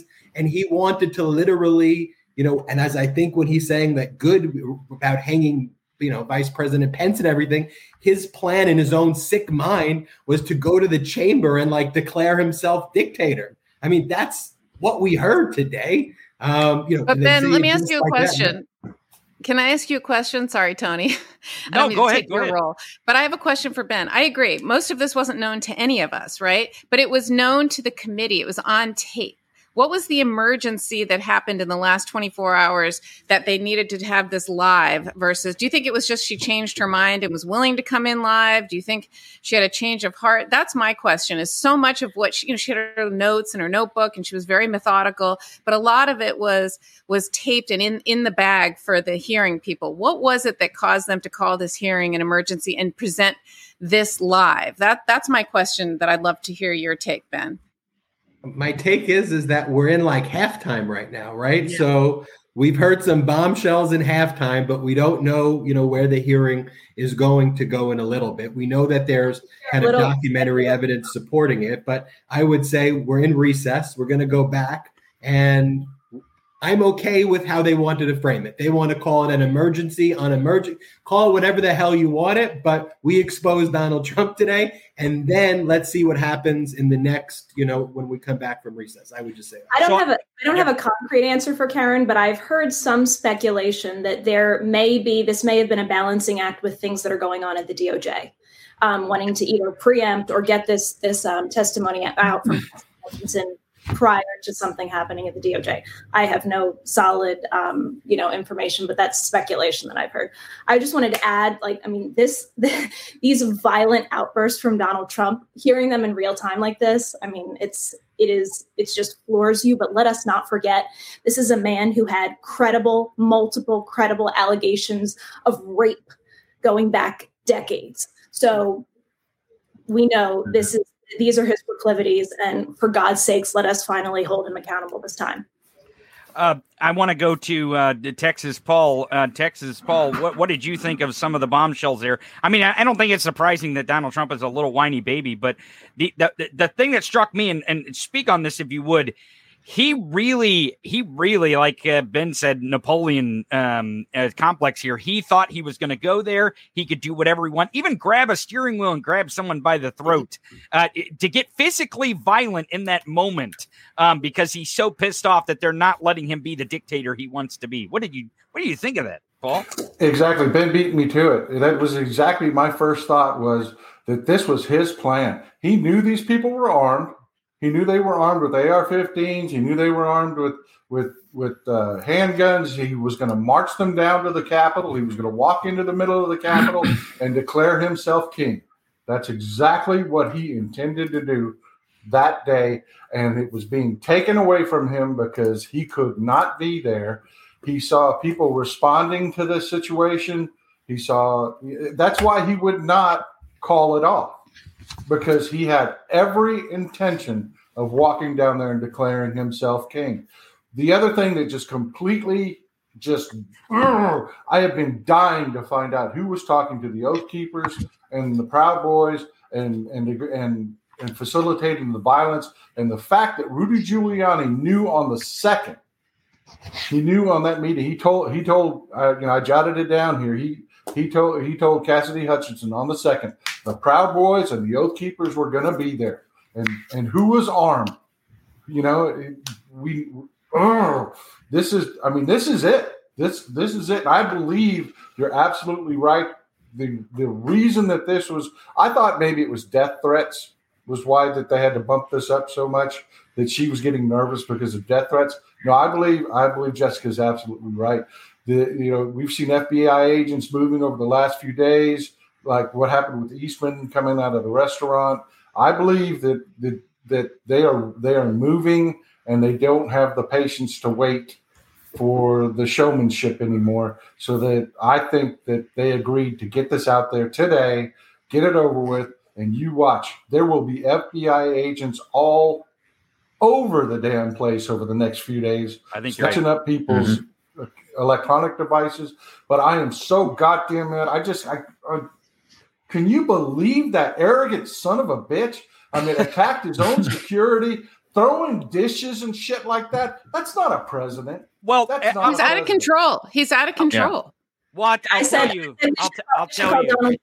More ketchup and broken glass. Well, I'll tell you that I'm not surprised by it. Actually, I was surprised to hear it come out of someone's mouth finally under oath in front of the world, but I'm not surprised that was the statement. Gabe does so many videos, and he actually predicts things that he doesn't even know he predicts, because these people are so easily predicted. He actually had a video that he put out months and months and months ago, and it had Cassidy Hutchinson in it inadvertently. Didn't even know it. But these people are so easy to predict because they're so unpredictably unpredictable, if you want to put it that way. Right. Donald Trump is a whiny little bitch. He's been that way for a long, long, long time. He will continue to be that way. Even if he is in an orange jumpsuit and leg irons, he will continue to be a whiny little bitch. Gabe, what do you think about some of the stuff I know you're not surprised. I mean, none of this is surprising, but I mean, like the key details kind of painting the picture of what happened that day behind the scenes were like, okay, what we all were suspecting actually ended up being true. I mean, like the fact that he's throwing dishes and it's ketchup, we know he was eating fast food. We know that after the election, that people in the White House had to clear out the odor of flatulence. He was farting everywhere from binging eating fast food. That's the kind of guy. He's sitting in the goddamn car having a tantrum because he wants to go to Disney World, trying to take control from his parents being the Secret Service. And then they say, no, get back in the seat. We're going back home. And then he starts trying to choke out the parent, which is the Secret Service. Like, what world do we live in where the sitting president of the United States begins to choke out the person that's there to protect him? Like, what is happening? What alternative universe are we in? You can't even write this stuff. What's happening is he wanted to be king, and they were not letting him do it. Exactly. He knows I guarantee you, if Donald Trump had made his way down to the Capitol with all these armed sons of bitches. And he said it himself. They're not here to hurt me. Take the magnetometers away. He knew about this plan. Very important observation. They're not there to hurt me. Well, then who are they there to hurt? Right. And he knew exactly who it was. A couple of things, Gabe, you got to connect up something you just said. There's flatulence. Why do you think they call it the beast? People have to get into that thing with him. Of course it's the beast. And by the way, I think we learned something new. I could be wrong. This is the first time I've heard his Secret Service code name is Mogul. Mm-hmm. I've heard that before. Maybe my code name for him, Grandpa Poopy Pants. Now that Gabe has exposed him as a flatulent farter, maybe that would be more. Mogul was a revelation. But the thing that if I could suggest one fact we know is that recently Cassidy Hutchinson changed counsel. She changed counsel from having a Trump-friendly counsel to Jody Hunt, who was chief of staff to Jeff Sessions. Jody Hunt was the guy in the Oval Office who bore witness to Trump's reaction when he was told that Mueller had been appointed. Yep. I believe the exact quote was, "Jesus, I'm fucked." Yeah. And Jody Hunt is now representing Cassidy Hutchinson. So Ben, seriously, on the point you were making, game this out. Trump makes it to the Capitol. Trump gets into the chamber. Game this out. What happens? Because if they don't finish their work on January 6th, we know what starts to happen with the clock. I mean, they had till the 11th or something before they went to the vote? It goes to the House after that. If they can't reach 270, right. But what happens? Game this out. Trump makes it down. I mean, let's live in that reality. Trump. Hang on a second. I have some breaking news here. Donald Trump is truthing from his Central account. Here is the words that he's tweeting. Gabe, can you see if you can put together a graphic so we can pull that up real quick? We're watching as the committee's coming back in, but I want to get to this. I hardly know who this person, Cassie Hutchin, is, other than I heard very negative things about her, a total phony and leaker. And when she requested to go for certain others, it's hard to read his writing here, of the team to Florida after my having served a full term in office. The committee is working their way back into the room. I apologize to the panel to cut you guys off, but there is breaking news. Donald Trump, Gabe, maybe you can tweet that out or from our account, so everyone can see that. We're going to go back to the hearing here. Without objection, the committee stands adjourned. And there you have it, the adjournment of the committee with bombshell testimony from the aide of the former White House Chief of Staff, Mark Meadows, Cassidy Hutchinson, as Chairman Benny Thompson described it, doing her patriotic duty today. I want to bring in someone who understands Donald Trump better than most because he's been close to the former president of the United States. He was his former personal attorney. Michael Cohen is joining us now. Michael, I want to get your take on some of the testimony today as we watch to see Cassidy Hutchinson here being taking photos as she's leaving. What was some of your take on the testimony today, Michael? Like everybody else's, you're just sitting there shaking your head, Tony, and saying, wow. I mean, from the throwing of the food against the wall in the White House, all the way to the attacking of his Secret Service agent in the Beast, to the fact that each and every one of it appears to me that each and every one of these GOP members knew exactly what was going to happen in advance of January 6th insurrection, and yet they all said nothing. They all did absolutely nothing. And I hope that the people that are watching this program on Midas Touch Live, I hope that they remember this, the testimony of an insider, like I was when I testified in Congress, an insider who's telling you that Donald Trump is a clear and present danger to the United States of America. But I want to make one more point. It's not just Donald. It's all of these enablers. I mean, you may recall when Mark Meadows and Jim Jordan and Matt Gaetz and a whole slew of others attacked me the day that I testified before the House Oversight Committee. And my response back to them was, I know what you're doing. I've been there. I know the playbook. You know how? I wrote it. And I know that you're going to see the same headaches that I'm seeing and that me and my family are dealing with right now. And lo and behold, 2 years plus later, another thing that I had said is coming true. And I got to be honest with you. What they did is it's unimaginable. I mean, there's just no way to describe or to put into words the level of deceit to the American people.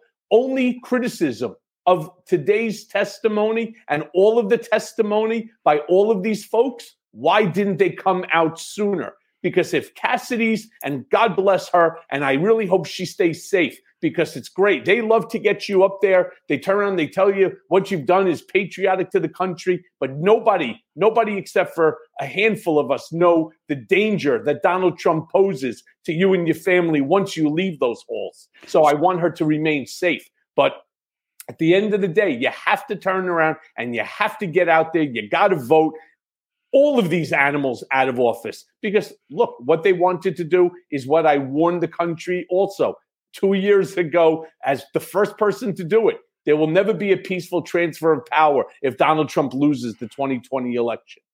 Well, let me ask you, because you talk about her safety, and we even we've seen statements from witnesses like, hey, be loyal, and everything will be fine. Nothing will happen to you.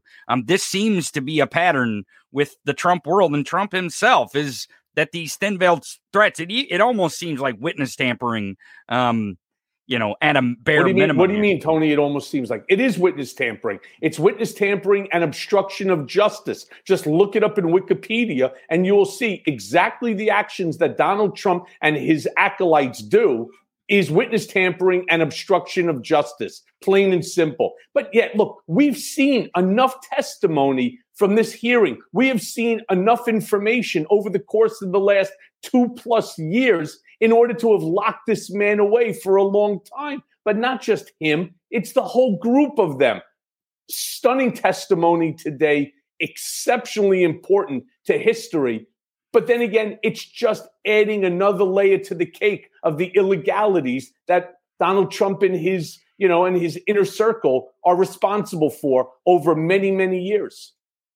What did you make of the temper tantrum, but particularly the one in the vehicle, in the Beast that they described, where he physically put his hands on the wheel and physically put his hands on someone? I find it, kind of, I guess, hilarious. We watched Rudy Giuliani get patted on the back and somehow he was, suplexed onto the ground. But here we have the president of the United States. He's so pissed off that they won't allow him to go to the Capitol to be crowned king or whatever he thought was going to happen. So upset that he was willing to physically put his hands on the person who was going to protect him. What do you make of that image? Yeah, I've seen Donald Trump throw temper tantrums on a handful of occasions. In my book, Disloyal, I actually cite one incident, which was against Don Jr., when Don Jr. said the wrong thing while we were at the WWE Raw, where there was a shtick going on with him and Vince McMahon for the purchase and then the sellback of the WWE to him. Don said the wrong thing. It was a pretty innocuous statement that, do you ever get nervous going out in front of big crowds like this? In essence, what Don was trying to do is to tell his dad it's a huge crowd, because even back then, size matters for Trump. And obviously not according to Stormy Daniels, but size matters, in Trump land. And that set him off to the point, that he went ballistic. Don Jr. got thrown out of the room. I ended up leaving to go talk to him, because he was obviously upset over his father's reaction. But I've seen other events where Trump starts slamming his hand, on the desk and so on. You would think, that he broke his hand. That's how hard that he hit it. But you know who these actions remind me a lot of is like the actions of like Kim Jong-un, when he behaves in a way which is so narcissistic and dictatorial that I'm not shocked at anything that came out of Cassidy's mouth today. I'm just disappointed that this information didn't find its way to the American people months and months and months ago, especially during the second impeachment. So what do you make of maybe the movement from here on out? Now that we had this out in the space, I mean, it seems like there's a lot of people who have criminal liability now just from the testimony that was spoken today by Cassidy. One person in particular would be her former boss, Mark Meadows. You have Cipollone on top of that. You have, potentially Jared on top of that. You also have, Jim Jordan. You can also have thrown into this whole mix, a handful of other individuals that were all involved. Especially the group Roger Stone, who took the fifth, General Flynn. I mean, all of these folks that took place, that got together at the January 5th hotel meeting. I mean, I think each and every one of them knew well in advance something that I've been talking about for a long time now. Every single one of them knew in advance what was going to happen because Donald told them to do it. I've stated this a million times, and it's worth repeating. Nothing went on in the White House without Donald Trump knowing about it firsthand. Nothing ever went on at the Trump Organization without Donald Trump knowing about it firsthand. From the acquisition of real estate to the purchasing of paper clips, the man was involved in every single aspect of both the company and the White House, which he ran exactly the same way. Did he pick the ketchup that he would throw against the wall? I'm trying to figure out exactly how many details, because that was one of the images that she gave us, is that she came in, and this wasn't the first time she had witnessed this, where he had thrown his plate against the wall because he was so mad. And I guess the ketchup, thing kind of stands out. It's kind of a funny point, but I think the point she was trying to make in her testimony is that he really was like this all the time when he didn't get his way. And it was obvious the day of January 6th that he wasn't getting his way. Mike Pence wasn't doing what he told him to do. People weren't escorting him to the Capitol like he told them to do.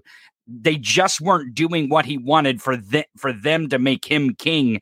And ultimately, that's maybe why the ketchup ended up on the wall. I guess that's kind of a funny side point. But really, into all the seriousness here, how dangerously close were we to Donald Trump bullying these people into doing what he wanted to do and tearing down our democracy? You have to give them a lot of credit for standing up. It is not easy, and I've also said this ad nauseum.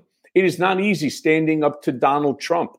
The guy is beyond vindictive. The man knows no shame. He has no empathy. So he will go to any length out there in order to get what it is that he wants, including putting his own life and everybody else's life in jeopardy by grabbing a hold of a steering wheel while the Beast, which is like a 20,000-pound vehicle. I mean, the doors, I don't know if you've ever been in the Beast or felt the Beast. I've closed the doors, to the Beast. With myself when I was allowed to sit inside of it, those doors weigh like 10,000 pounds. I mean, it's crazy. And he grabbed the wheel of the Beast while it's in motion simply because the baby in chief wasn't getting what he wanted. He didn't get a chance to go march with people. He allowed weapons to be, brought close, to the rally that he was speaking at. He put everyone's life in jeopardy. But here's the thing that Cassidy stated, and it's true.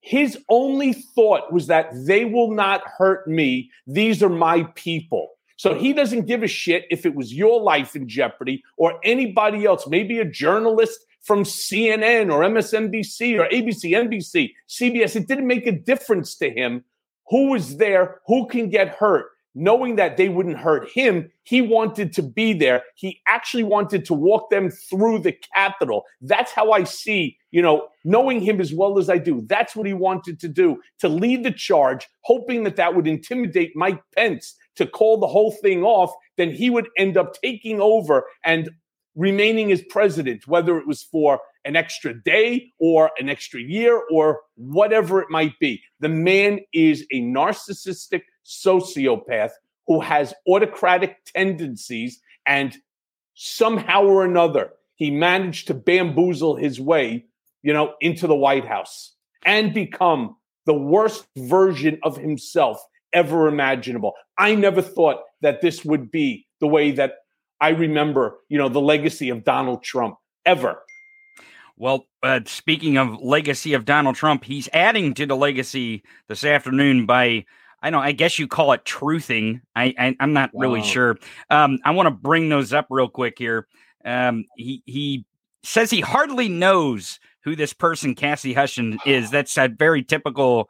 He didn't know who I was either. Remember that? Right. Absolutely. His second one here from just, 20 minutes after, he says, never complained about crowd size. It was massive.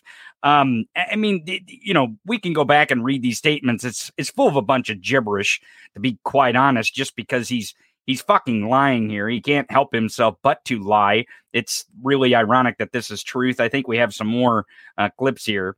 Here is another from 20 minutes later. Her fake story that I tried to grab the steering wheel of the White House limousine in order to steer into the Capitol building is sick and fraudulent. Fraudulent is the wrong word, by the way. Okay. Right. Well, when he's saying these things, I believe he's saying, yes, I did these. I have to say I didn't do these because I did do these things by making these statements. He says, very much like the Unselect Committee itself, wouldn't even have been possible to do such a ridiculous thing. Her story of me throwing food is also false. And why would she, I don't know why you capitalize she there, have to clean it up? I hardly knew who she was. First of all, you may remember in her testimony, she didn't have to clean it up. She felt bad for the man that was cleaning it up, and she lent a hand. That's generally what people do, right? When you have empathy for another person. But then again, he finishes it by stating that he hardly knew who she was. That's the 3 Ds of Donald Trump, right? It's distance yourself, denigrate, and then deflect to something else. Then he goes on to talk about in the last Truth Social one that she changed lawyers at the last time. That happened to me as well. I was being bombarded by a guy named Costello who was involved with Giuliani, who wanted to be part of the defense team when I was undergoing after the FBI raid and the alleged investigation into me and all that other nonsense. They wanted to put this guy Costello in. They want their people in the game. In that way, they could report back so that you can be directed to stay on message. It's exactly how the mob works. The Don tells you, right? No pun intended here. The Don tells you, use this guy. He's one of us. He's part of the family, right? He'll keep you safe. Put your arms around them until you have to shoot them. That's what Donald is all about, right? Denigrate, distance, and then deflect onto something else. It's the 3 Ds. And he does the same thing every time. It's about time that press and folks who are supporters of Trump start to see this. And rest assured, I guarantee if I go onto my cell phone right now, I've already received an email from Donald Trump's, his campaign finance, organization. Hey, just got smashed and attacked by the Unselect Committee. Send $15, right? Because we have to fight this. I guarantee you, this fucking grifter in chief is going to do everything in his power to suck even more money out of this. I mean, it's funny. This is bothering him a lot. It'll bother him a lot worse if he doesn't make money off of it. But this is really bothering him. The fact that you have all of these people coming together and corroborating what we already knew. We've already read the emails, the text messages, and so on, and the recordings. We've already heard, seen, and read these things. So we knew exactly what Cassidy was going to be responding to. It was just nice to have it coming first person from somebody like myself who was a fly in the wall during a certain period of time. Michael, I really appreciate you joining us. I'm going to go to the panel here, but I know your insight is always valuable. Do you want to stick around for the panel, or do you have to? Or you have to jump? I'll stick around for you for a few minutes. Okay, sure. Yeah, that sounds great. That sounds great. You know, you have a lot of people that are on right now. I know, asking 1,000,001 questions here. Yeah, and there is a lot. There is a lot of people. Let me bring in some of our panel here. I thought we were going to have some footage of interviews afterwards, but we're not going to have that going on. I believe because they're cutting the footage. I don't think that they're letting the select committee give interviews after the fact here. And the reason why is maybe because of security. I think they have some security concerns. I think I have everybody here. Yes, I do. Jessica, you had something that you wanted to say personally about Trump and maybe being pressured. I know you have experience with this. Maybe you give us insight into this. Yeah, I just wanted to point out, I tweeted about this, that how, I mean, if you're a woman who's lived this gaslighting, this playbook in that first tweet where he said, I've heard very negative things about Cassidy Hutchinson. She's bad news. I know we all know this is complete bullshit and gaslighting, but to his supporters, this is the narrative that goes out. And I experienced this firsthand. I mean, I had an episode where I was literally running an errand for Stephen Miller one night, going out, waiting for hours at a Kinko's to pick up the Ken Starr report so he could have it the next day for a debate.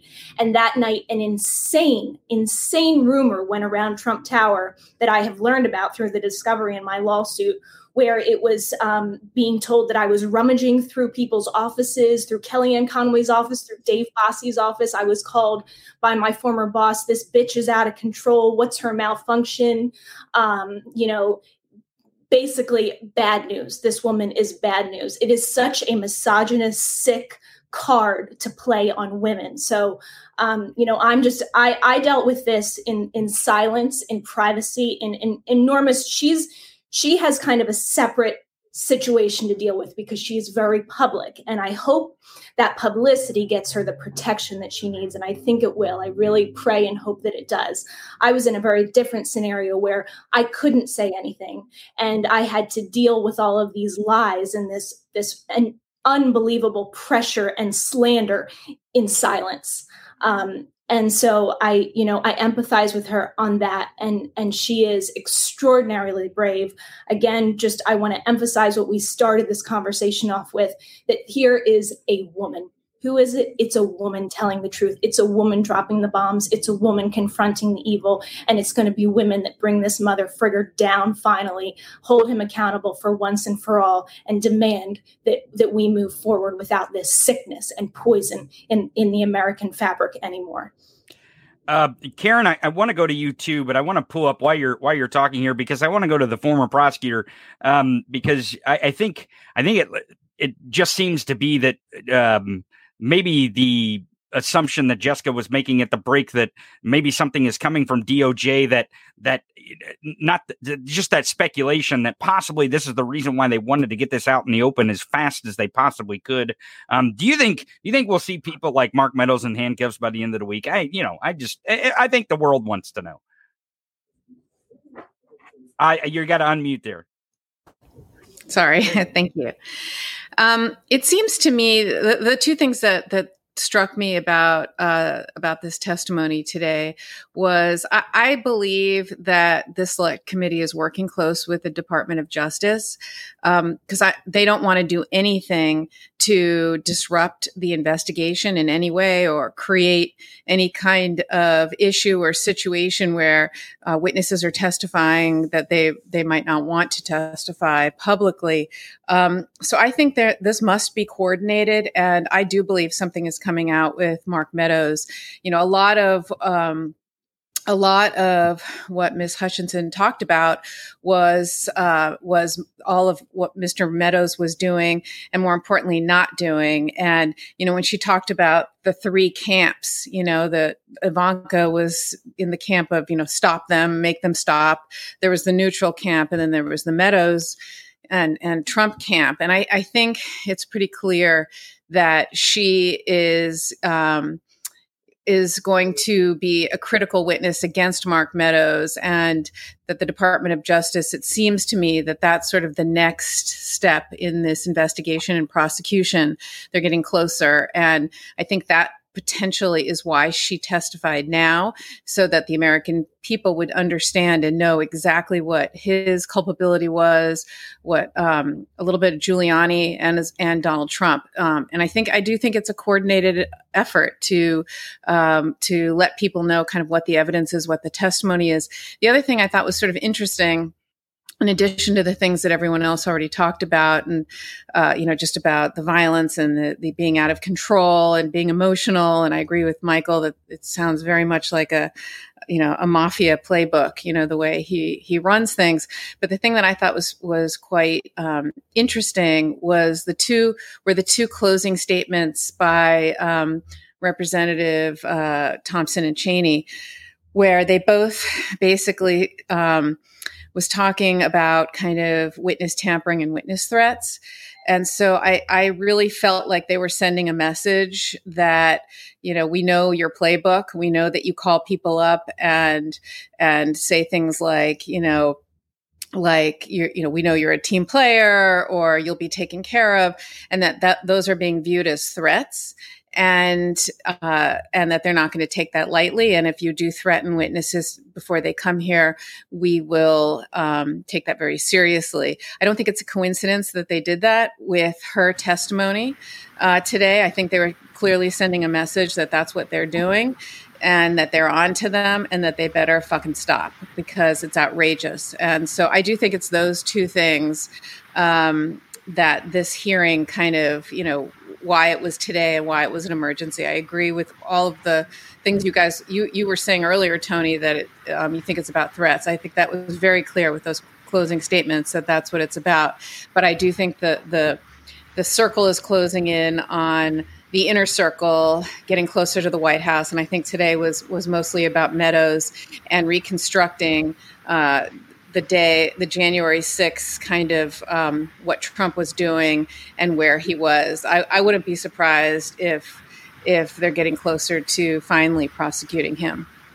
Well, David, Tony, go ahead, Michael. Can I jump in here for one quick second? Because Karen's spot on that with the witness statement. And, one of the things that I've also, frequently stated is the way that they operate is they put the lawyer in with you. But I just want to go through the witness statement, if I may, that was put out by Congresswoman Cheney. What they said to me is, as long as I continue to be a team player, they know that I'm on the team. I'm doing the right thing. I'm protecting who I need to protect. I'll continue to stay in good graces in Trump world. And they have reminded me a couple of times that Trump does read transcripts. And just to keep that in mind as I proceed through my depositions and interviews with the committee, it's almost exactly the same as the text messages, emails, things that were sent to me by guys like Costello and Giuliani, and a couple of messages that would come in from other people that were still in Trump world as I was testifying before the various different committees at the beginning of the investigations. Like I said, Congresswoman Cheney is really, she's really just a beast. I mean, the way she's handling these proceedings, she, in and of herself, really deserves some type of a congressional award for doing what she's doing. And remember, she too put her own career on the line here. So, that has to be noted, especially the fact that she's a Republican. David, did you have something that you wanted to add? I did, and Michael and Jessica, both of you have been on the inside of this, and indeed, Michael, you just made the point that I was remembering what happened when you went through this initial period and were receiving those messages. I think some of them were even taped messages to you. Let me ask you something. If you experienced this, both of you saw how this playbook went out, what's going on right now, now that this has happened? We see it on Truth Social. We know he's not writing a lot of it because it's spelled properly. So what is going on? What is their playbook now that these people are cooperating? What, in your view, from the inside, both of you having seen it, what's he going to do now? This must be killing him. Yeah, there's no doubt that he's really angry right now. But here's the Donald Trump playbook. Something Roy Cohn, the famous attorney, once taught him when he was a kid. Deny, deny, deny. All right? No fingerprints for me, considering I have no email. You're not seeing any handwritten notes like you're seeing from Meadows. It wasn't me. It's somebody else. And that's why I think that the next group of people that you're going to start seeing FBI agents showing up on, Giuliani, Meadows, Cipollone, you're going to start seeing a whole slew of these folks now getting patted down by FBI agents. It's really bad for all of them because remember, Donald Trump has no loyalty. We always used to say in the office, he's like First Avenue, right? One way. And he doesn't give a rat's ass about any of these folks. And as long as he can escape responsibility, something he has done his entire life, he will use whatever levers of power that he still has. And he will make sure that each and every one of these folks ends up under the bus well in advance of him. Are you betting that he will escape? Guarantee. I don't believe that he is going to be indicted for any of this. I don't, but I believe that everyone else around him will. I do believe charges may be brought, but I think it's going to be very difficult when the man, once again, you're not going to find anything from Donald that turns around and says handwritten documents, emails, text messages. He doesn't do these things. He was taught as a kid, no fingerprints on anything. And he's managed to escape liability his whole entire life using that game plan. I want to say right there. Yeah. I'm going to take Michael to task on that. Let's change the expectations, Michael, that we've had for his whole life. Let's bring justice to bear on this situation. Donald Trump is going to be indicted because Donald Trump needs to be indicted. His fingerprints are all over the television screens and Twitter and everything else. They have been for a year and a half, for God's sakes. With the American people know and the Justice Department knows. I know you and I, Michael, have been through hell. You have been through much more than I have. You've been in prison, but don't let that taint your faith in the justice system working now. This hearing, it is late. Too much time has passed. Too much damage has been done. But now is the moment when these unfathomable bombshells, one after another. I heard someone tweet that this is like after the second bombshell. It just put, John Dean is like, way in the, doesn't even compare to the bombshells of today's testimony. We cannot move past this as a society without Donald Trump being charged, and we will demand it, and it will happen. So let's raise the expectations and expect finally the right thing to happen. The question that David asked when he started off this question to me and Michael was, what happens next? Yes, Donald Trump will continue to gaslight his cult. They will continue to be mobilized to the point of terrorism by him. You know what stops that for once and for all? A criminal indictment, putting Donald Trump behind bars. A man in prison does not have the same effect on a cult following than a free man living on a golf course. So that's what happens next. Tweet a little more on your untruth, unsocial, and then face the fire that you've been avoiding your whole life because it's coming, Trump. So, Jessica, let me then respond back to you for a quick second, because I, like you, have wanted to see Donald indicted, incarcerated for his crimes. Now, I've been very clear, and I've said it on television also many, many times. I don't want to see Donald Trump or anybody indicted, incarcerated, because I despise them. I dislike them. I disagree fundamentally with everything that they stand for.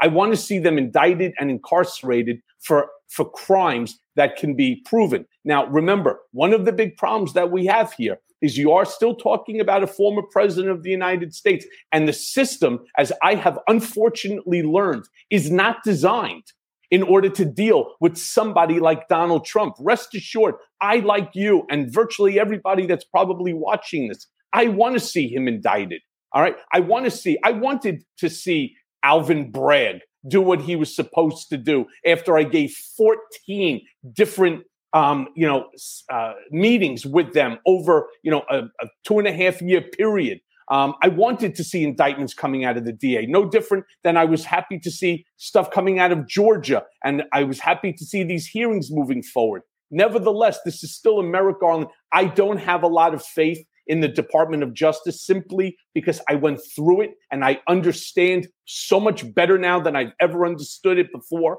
that the Department of Justice is designed to protect the entire institution, not an individual, because there's so much corruption that's going on there. And specifically with this GOP, they all need to be indicted.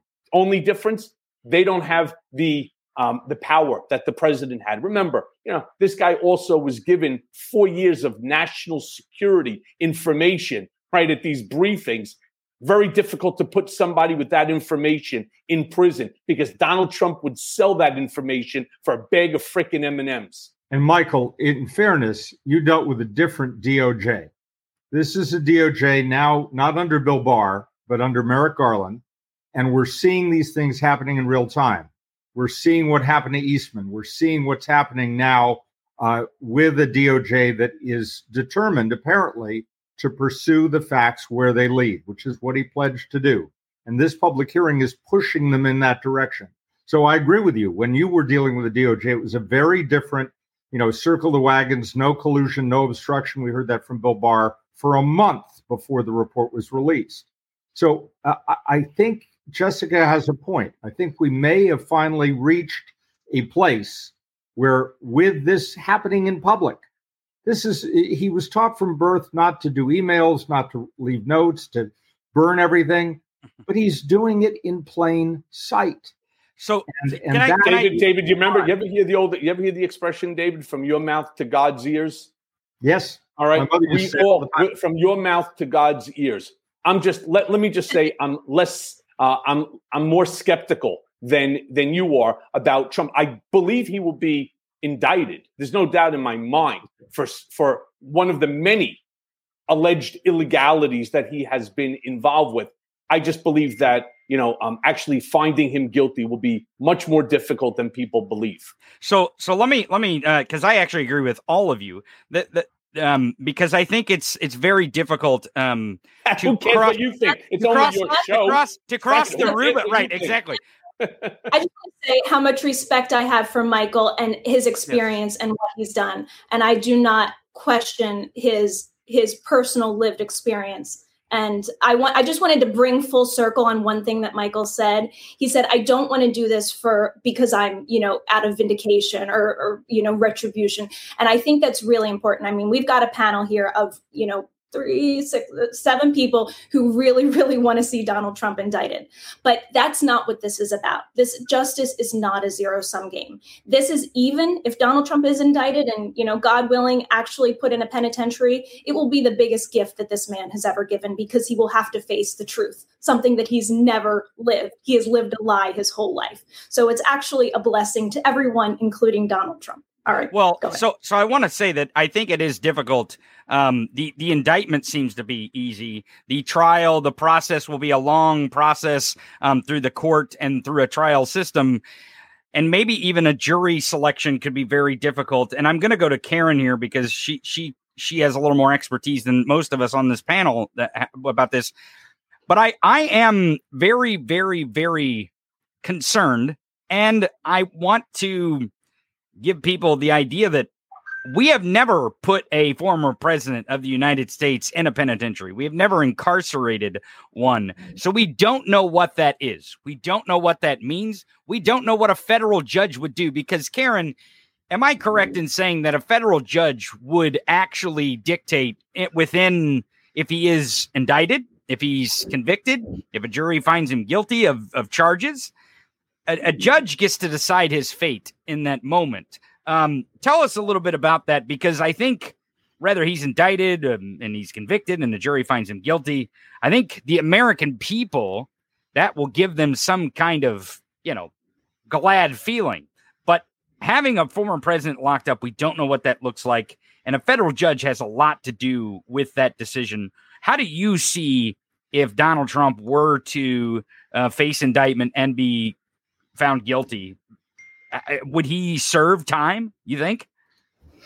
So don't forget, he could be prosecuted either in state court or federal court. As Michael pointed out, Alvin Bragg, the Manhattan DA, had a pending case, or had a case, an investigation against him that they did not bring, and still people are still hoping that he will. But there's also investigation in Georgia, when he said, find the votes, find the 12,000 votes. So it could be state court, it could be federal court. As you said, it's very clear that the Department of Justice is investigating him. And then if he were to be prosecuted, he would be arrested. He'd be brought before a judge, and a judge would decide whether or not during the pendency of his case, whether he would be incarcerated pre-trial, whether he's a flight risk or a risk, a danger to society. And those are the balancing sort of that they would do, whether he could have house arrest or an ankle monitor. I mean, there's very different ways a federal judge could decide what to do pre-trial with him.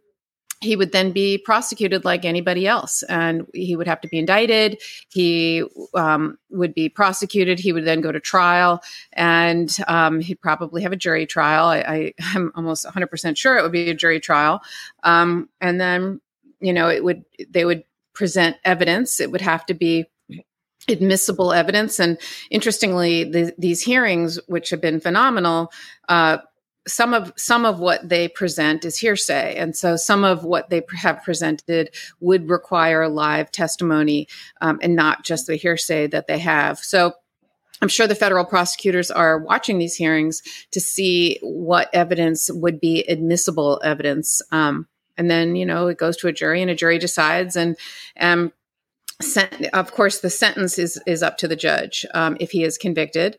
And yes, he could go to prison for sure for all of these crimes. That's just sort of the process. You're right that there's no sitting United States president who's ever been prosecuted. We have, I'm sure, prosecuted other. We like to be the world's police, and so I'm sure there have been former other kind of presidents in other countries that we have prosecuted for various corruption, but we've never, but we've never prosecuted a former president of the United States in the criminal justice system. As we know, Nixon was pardoned kind of right away, so he never faced. He was the closest we got. He never faced prosecution. So, we'll see. We will see. I think it's happening. I think he's going to be, I think the cuffs are going to go on him. I don't know if it's state or federal, but I think someone's going to do it. And then I think others are going to do it. I think it's just going to take someone to go first. And as soon as somebody goes first, I think, I actually think it's going to be I'll tell you. Noriega, who we locked here, and to Michael's point about him selling information, there's a way to lock somebody up where they have no contact. And I think that was true with Noriega. No contact whatsoever with the outside world. So I would admit that. I'll tell you that whether he gets locked up or not, he is absolutely terrified this afternoon. Before I go to some of these truths or whatever the hell they're called that he's putting out here on his fraudulent social media site, Tooth Central, as he calls it, at his rallies, I want to give everybody the chance to go over to store.MidasTouch.com, get your Convict or Convict 45, a union made in the USA enamel pen. Just use the code. I like Convict, by the way. I do too. I like Convict. Tony, I just wanted to bring up one thing. I know this is going to seem almost comical, though it's obviously not. But as the former president, he is entitled to Secret Service protection for the rest of his life. Could you imagine if, in fact, he does get locked up? I wonder if the Secret Service agents have to go with him. Wouldn't that be something? What a way to pull a detail on that. It would, well, and that's why I say I don't know what it looks like. I don't know what a federal. It doesn't look like what happened with Noriega in Miami. By the way, in all fairness, Noriega had a cadre of people. He had his own specific block, and he had people working for him while he was there. It's a very famous story. But yes, I totally agree. it's never happened. I agree with Karen 100%. It's never happened in the United States. And I think Merrick Garland fears that it would be setting a precedent for other presidents then, or other parties to go after members of the competing party in the future. Right. I mean, would this open up a Pandora's box? I think it's something that Merrick Garland is really, truly concerned about. Texas Paul, I know you've been waiting patiently because I know he's got a ton of notes here. I know he does, but I want to bring you up, but I want to go to, because I know these things really piss you off. But here is some more of these truths, I guess, that he's putting out. He misspelled Cheney here. Cheney conveniently left out the snippet in my speech to, quote, go peacefully and patriotically. Of course, the capitalization doesn't make much sense here. Isn't she disgraceful? He seems really terrified of Darth Vader Jr. Liz Cheney, as I refer to as Darth Vader Jr. But he also truths out here, whatever the hell it's called. He puts out in a statement here. He says there is no cross-examination of this so-called witness. This is a kangaroo court. I always have said that it was a Cheeto dust kangaroo coup. So maybe it is appropriate that Donald Trump on his fraudulent social refers to this as a kangaroo court. But we must not forget that the person who questioned the witness almost the entire time is a Republican, not a Democrat, a Republican. And most Democrats wouldn't vote for her if she was the last politician on earth. This is not some kind of liberal Democrat radical. It's Liz Cheney that was questioning her the entire time. So what do you make of his statements versus the testimony today? Obviously, he's a whiny little bitch, but what do you make of it, Texas Paul? Give the Midas Mighty the Texas Paul version here. He's fucking terrified. He's fucking terrified. This is not a court. This is a political exercise, and he knows he lost. That's exactly what this is crowd control. They have laid it out from the beginning. Donald Trump, before the election, tried to use DeJoy and local states like Ken Paxton here said it out loud. If it wasn't for me, Donald Trump would have lost Texas. That was before the election. They laid out that he was told by everyone around him that he lost. He went into steal mode. He tried to use the same legislatures that he tried to steal the election with to try to steal it again. I mean, after the fact. Then he tried to use the DOJ. Then he tried to use the military. And when all of it failed, he tried to use the Proud Boys and the Oath Keepers to try to hold on to power. It all failed. He is fucking terrified, and he is going to burn. There is no way he walks away from this. I don't care what anybody says. That's exactly what this is this is a political exercise to prepare the nation for the fact that we are going to start seeing people all around Donald Trump, and Karen knows how it works. You don't start convicting at the top. You flip them one after the other, after the other, after the other, after the other. Today's testimony was to give you the clearest, shittiest picture possible of Donald Trump so that people don't riot, so that people don't, there's no valid claim that he's innocent. This is all a political exercise to free Merrick Garland up to do exactly what he has already planned to do. They are coordinating. This is the public face of it. But Donald Trump is fucked for all eternity. There's no way he walks away from this. There's too much out there, too many people. You're right. His fingerprints aren't on it. But when you have 15 people around you saying, he did it, he told me to fucking do it, I guarantee you there's not a jury in this country that is going to let Donald Trump walk away unless they end up with some MAGA motherfucker on there, some cult member.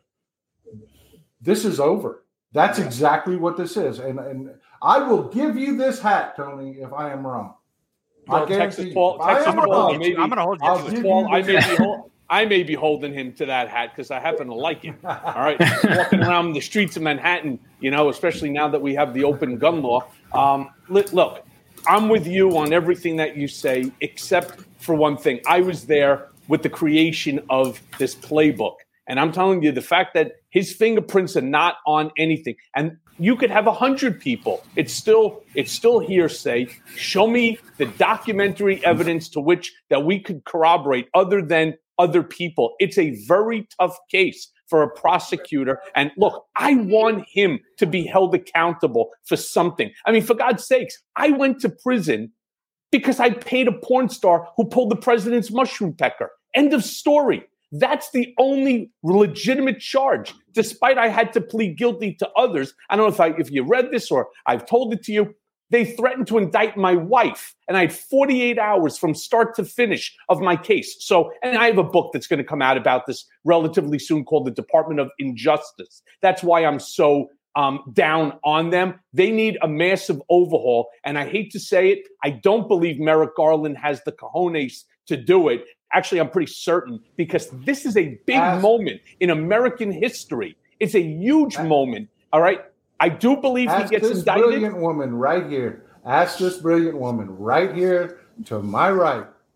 Point this way. Yeah, this way, Texas Paul. Her. Karen. No, you know what? Actually, the phone. It's the phone. You know what?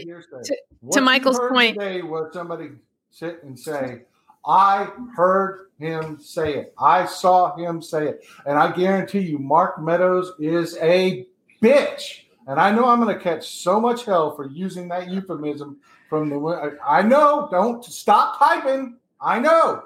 But he is a bitch. He will just argue hearsay. It's an out-of-court statement offered to prove the truth of the matter asserted therein. That's the Trump playbook. It's going to be, he told me. Not I heard him say, not some low, I guarantee you that is not hearsay. Putting that aside, I've always said I think that the best case is the Georgia case, and that phone call is on tape, and that's Trump's words himself. And when you put that all together in context with all this other evidence of what his intent was and what he was looking for, and that he knew that the election was not stolen from him, it wasn't a big, fraud, et cetera, and that's on tape. That's his own words. That's why I think that's the case that needs to be brought, because you can prove that he knew, that he was told over and over and over and over again both by judges in court and by his lawyers and by everybody else, and then he still calls up and makes that recording on tape. I think that's absolutely the case that needs to be brought, and why I've always said that's the case that needs to happen. Plus, I agree, there is a question with Merrick Garland about setting precedent and about, worrying about the legitimacy of, any sort of prosecution by someone who is appointed by a Democrat, and worrying about the future. I do think there's a little reticence there, but that's why I think Georgia needs to do it, and hopefully Alvin Bragg will still do it. But I do think Merrick Garland's going to do it, and I think that if enough people, I think Michael has a point. He doesn't have fingerprints anywhere, but I think if enough people come forward and there's power in numbers, I think that's going to be enough. Even if there are no recordings and no papers and. Pardon? So let me say none this. None of you prosecutors are Lone Rangers. None of you are. You know damn well y'all work together. Y'all know damn well you work together. They're going to bury him under so many freaking prosecutions. He is going to have so many people coming into him from so many directions. Someone has to go first. Someone has to go first. And if somebody goes first, I think the others are going to fall. Yeah, the one that should have gone first would have been Alvin Bragg, despite the fact that he allowed the statute of limitations to run on that case. And I'll tell you why. I want everybody to remember. Who's the most famous gangster out there that they couldn't prosecute for the murders and all the other stuff, but they got him on the tax evasion? Al Capone. And they got him on taxes. All right. Exactly. They had him on the taxes. They have him. Who said that last week? I know. Was that you, Texas? All right. I know for a fact the documents because I spent so much time with them. Why they allowed this to walk away, Who cares what's the reason that the man is behind bars? Who cares which is the illegal actions taken by Donald that puts him away and out of our lives? No one. So they should have gone with the low-hanging fruit. Instead, finding, 1 out of 12 jurors who's going to be a Trump sycophant, acolyte follower is going to be real difficult, right? And that one person can hold up the entire thing, cause mistrials and so on. This is not an easy case. And they should have gone after the low-hanging fruit, put the guy's ass away. Makes no difference to me if it's the sedition argument, whether it's trying to attempt a coup or tax evasion. Makes no difference at all. Jessica. Yeah, and I mean, I was going to say really quick. Read Mark Pomerantz's resignation letter. Yep. In the he was the prosecutor under Alvin Bragg.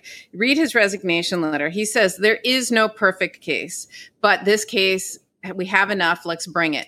And that is true. There is no perfect case, but prosecutors do it all the time, every single day. And I completely agree, Michael. That case should have been brought. And Alvin, who, I obviously love the Manhattan DA's office and think very highly of it. I think this was just the wrong call.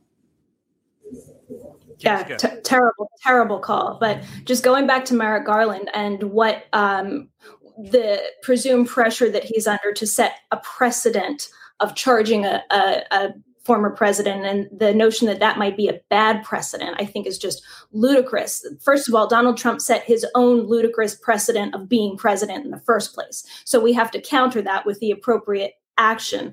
Last week, we had that kind of what I considered to be an article that really sowed a lot of doubt and concerns by Jonah Goldberg. I think Michael referenced it last week about the possible ramifications, political, framing of a prosecution of Donald Trump. And then on Friday, there was an excellent follow-up piece by Rick Hasen in the New York Times that kind of got, overrun by the Row News about why any possible risks of indicting Donald Trump are far outweighed by the absolute need to. And we do have these other cases. I have a lot of faith, like Karen does in Georgia and Fani Willis. But I think that from a federal standpoint, we're talking about a traitor here, a man who committed treason. There should be a federal record for history in our country, even if prosecution is hard, even if it doesn't result in conviction, that those federal charges from the Department of Justice are brought. And going back to the role that we play, because I don't have enormous faith in Merrick Garland either. I wish that somewhat of a, more, maybe a stronger individual was chosen for that role.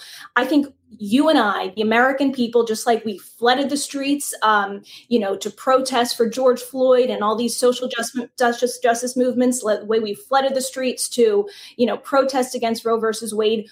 We need to show that we are demanding this. I was outside SCOTUS after the leaked opinion. I said to one of the organizers, I said, do you think we could get this same energy at the Department of Justice? And she's like, yeah, I think so. Because it's damn well as important it's as important.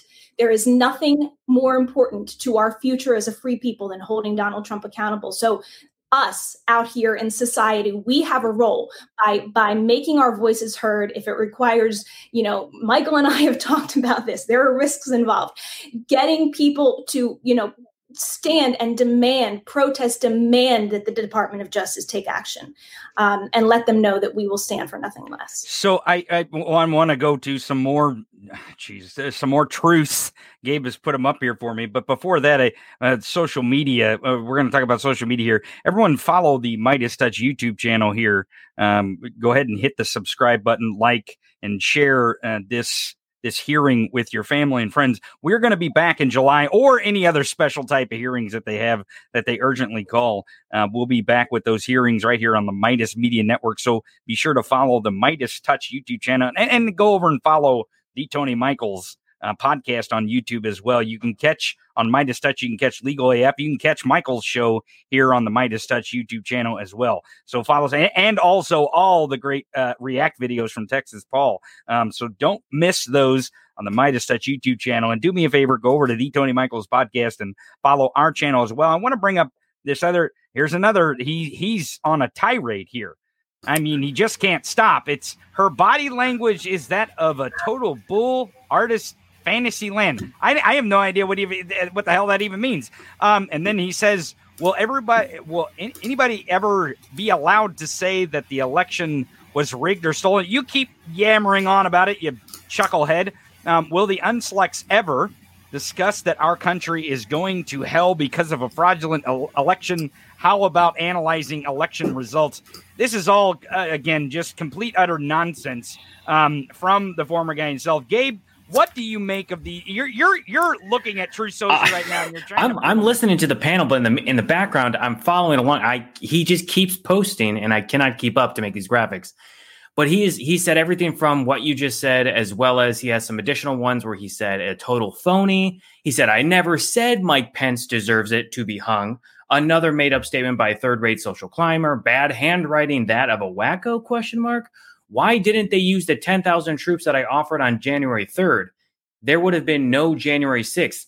So he's really, he's doing those 3 a.m. rage posts where he sits on the shitter and he's just going at it. And right now, I just can't keep up with them. But I mean, like, looking at this, I just have to agree with everything that people are saying is like I think also in addition to that, he is going to he might even say something that he doesn't mean to say. He might admit to something that, in his rage, he goes ahead and says just, and hands up to someone that might be investigating him. I don't know. But it really does tell you. We heard it during the testimony. He tried to grab the wheel. He tried to choke the secret agent. He was throwing food against the wall.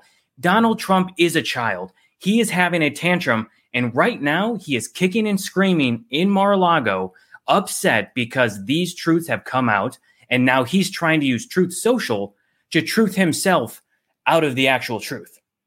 So it's completely ridiculous. I mean, we have a child that was a president. He is completely having a tantrum, and the guy is. He's frightened. Like you can't write this. No, he's terrified. Liz Cheney beat the shit out of him politically. She beat the living shit out of him politically, and he knows it. Well, I'll tell you.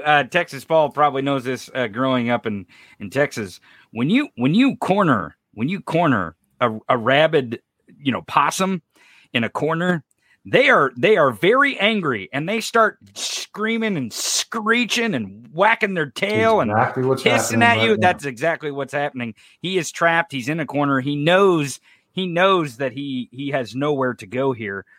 So he's lashing out, and I know Michael probably knows this better than anybody. So Tony, let me chime in on this one. All right, because there's 2 Donald Trumps here. Something that everybody has to understand. There's the Donald Trump who has moments of clarity where he realizes that Liz Cheney, who is the daughter of the former vice president from 2001 to 2009 under George Bush, all right, another Republican, is the one that's leading the charge against him. So how is it a kangaroo court, considering the committee is not even a court, as Texas Paul put it before? But then there's the other Donald Trump. And this Donald Trump, I hate to say, takes up most of the brain, whatever's there in Donald Trump, whereby he's so myopic. If on Truth Social, people start responding back to him saying, yeah, Donald, you won. Yeah, Donald, you're the greatest. You're my Führer, right? They stole the election from you. All of this said by the select committee and by all the witnesses is all a lie. What he does then is he laser focuses on that specific response back, and then that becomes the 100% denominator. It's a very sick and demented issue that goes on in between Donald's ears. So we got just a few minutes left. I want to give everyone one last chance to make a statement about the testimony today, but also going forward, what they maybe expect from the committees. As you heard Liz Cheney and Benny Thompson at the end of the hearing kind of give a projection of what is going to happen in the hearings that we may that we're going to have in July, maybe even sooner. We don't know. So I want to go around the table here. I'll start with Karen. Karen, what is your opinion? Your last thought of the hearing today and going forward, what these hearings will bring? So, it's just interesting that Donald Trump's tweet was, how come nobody's testifying about the fraud, about the stolen election? But, it's very clear that everyone who could give that, ridiculous opinion has taken the fifth. So, they won't. They can't say it because they know that's incriminating because there is no fraud. It wasn't stolen. And it's not the big lie. It's the big crime. So that's what these hearings, in my opinion, have shown, is that this is the big crime. And I look forward to seeing the house of cards that is going to come down around him in the coming weeks and months, with hopefully prosecution after prosecution after prosecution. And we're all going to look back at this horrible, dark time in our life and move on. The other thing I just want to say is it's so clear that Cassidy Hutchinson got under his skin. He can't stop tweeting. I didn't realize. It's just so easy to get under this man's skin. Anyway, those are my final thoughts. And thank you all for spending the day together. Jessica, to you. Let me just bring it back to where we started today. We've got a threat of fascism on two fronts. We've got, fascists trying to run the right wing and really minority rule this country. And then we've got impunity for fascists, which is what we witnessed again today. And we're about to go into, week or so here, Independence Day, the foundation of our country, separation from a king, separation from church having rule over people, and the separation of church and state that's fundamental to our founding documents, our Constitution, our freedom. I just want to remind everyone what a pivotal moment in history we are living through. You and I, you've joined us on this network. This network, I know I'm so grateful to be included in, is all about our role, what we can do to make sure that democracy survives and does not become something that, was a nice idea in history for a few hundred years. So I just want to leave everybody with that gravity. Like I said in the open, I'm so grateful that we had this unexpected hearing today. And oh my God, what a hearing it was. It was. Paul, to you. Give us your last thoughts there, and then I'll go to Michael. Thank you, Michael Cohen, for everything you've been through and everything that you brought out into the public light. You were the start of the downhill slide for Donald Trump. Everything prior to then, all the crime and stuff that had been going on, everything had been going uphill for him. But it'll be a long haul, but you will see him in an orange jumpsuit, and I am truly grateful to you. My predictions are that Mike Flynn ends up committing suicide. Mark Meadows is going to prison. He is a bitch, and everything that he kept his mouth shut for went out the window today. I mean, he's got nothing to offer. Cassidy Hutchinson put him in jail. There's no deal that he can make after this, other than pointing the finger and say he may be able to shave some time. I have to ask Karen about that. But Rudy Giuliani is done. He's done. He is going to prison. We haven't even gotten to the violence part yet. We know that there are more hearings coming where they're going to be talking about who coordinated with the Oath Keepers, who coordinated with the Proud Boys and the 1A Praetorians that are so tight with Mike Flynn. Liz Cheney isn't done with Donald Trump by a damn sight. And he's going to burn. He is so going to burn. Well, I appreciate the words there, Paul. Everyone hears that Mightiest Mighty loves the way Paul puts things. So thanks for joining us, Paul. Michael, what's your final thoughts here on the hearings, but the hearings going forward as well? Yeah. So first, let me thank Texas Paul for the kind words. So I'll share just a personal. It's very difficult to put into words the way the system, when it breaks you, it breaks you. I do what I do simply, as redemption. I know that, I am in part responsible for the creation of Frankenstein's monster. And my hope is that we're able to recage the beast before he destroys our democracy. I have children and so on. I have, nieces, nephews. I have, a pretty large family, and they deserve the democracy that we have come to know. And we need to change so much in this country, including the Supreme Court, with the way that they're running amok right now. But to touch on the hearing, so I do thank you for that. I work on myself every day. I'm I put on the fun facade, but inside, people who have done time will tell you you're broken inside, and it takes a long time, if ever, to become yourself again. As it relates to the hearings, I appreciate all the stuff that's come out from Cassidy, from Engel, from Donahoe, from Rosen, from all of the witnesses. I only wish, like what I did, that they would have come out earlier, and maybe none of this would even be relevant right now. Maybe there would have been a way to overturn Trump's decisions to put these 3 animals on the Supreme Court. There's so many things that I wish that they would have come out earlier with, whether it's the first impeachment or the second. That would have been the right thing to do, not post fact. I hate when that happens. And I'm going to tell you my reason why. The bigger fear that we have to have is not Donald Trump rerunning for president. I've told everybody a long time now he's not running. The guy has more problems than anybody can even imagine. He deserves, and hopefully he will be indicted. His company is going to go under.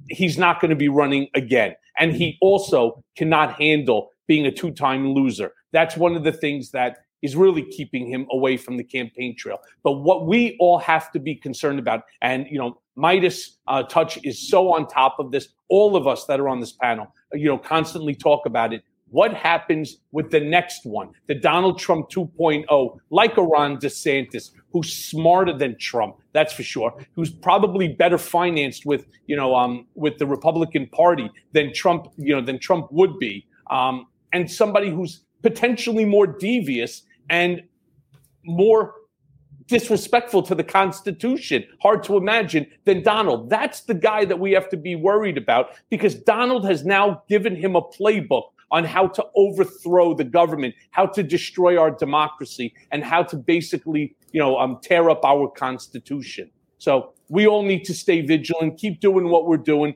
Thanks to everybody that joined us today. Obviously take care of Midas if you can. Stay with all of us.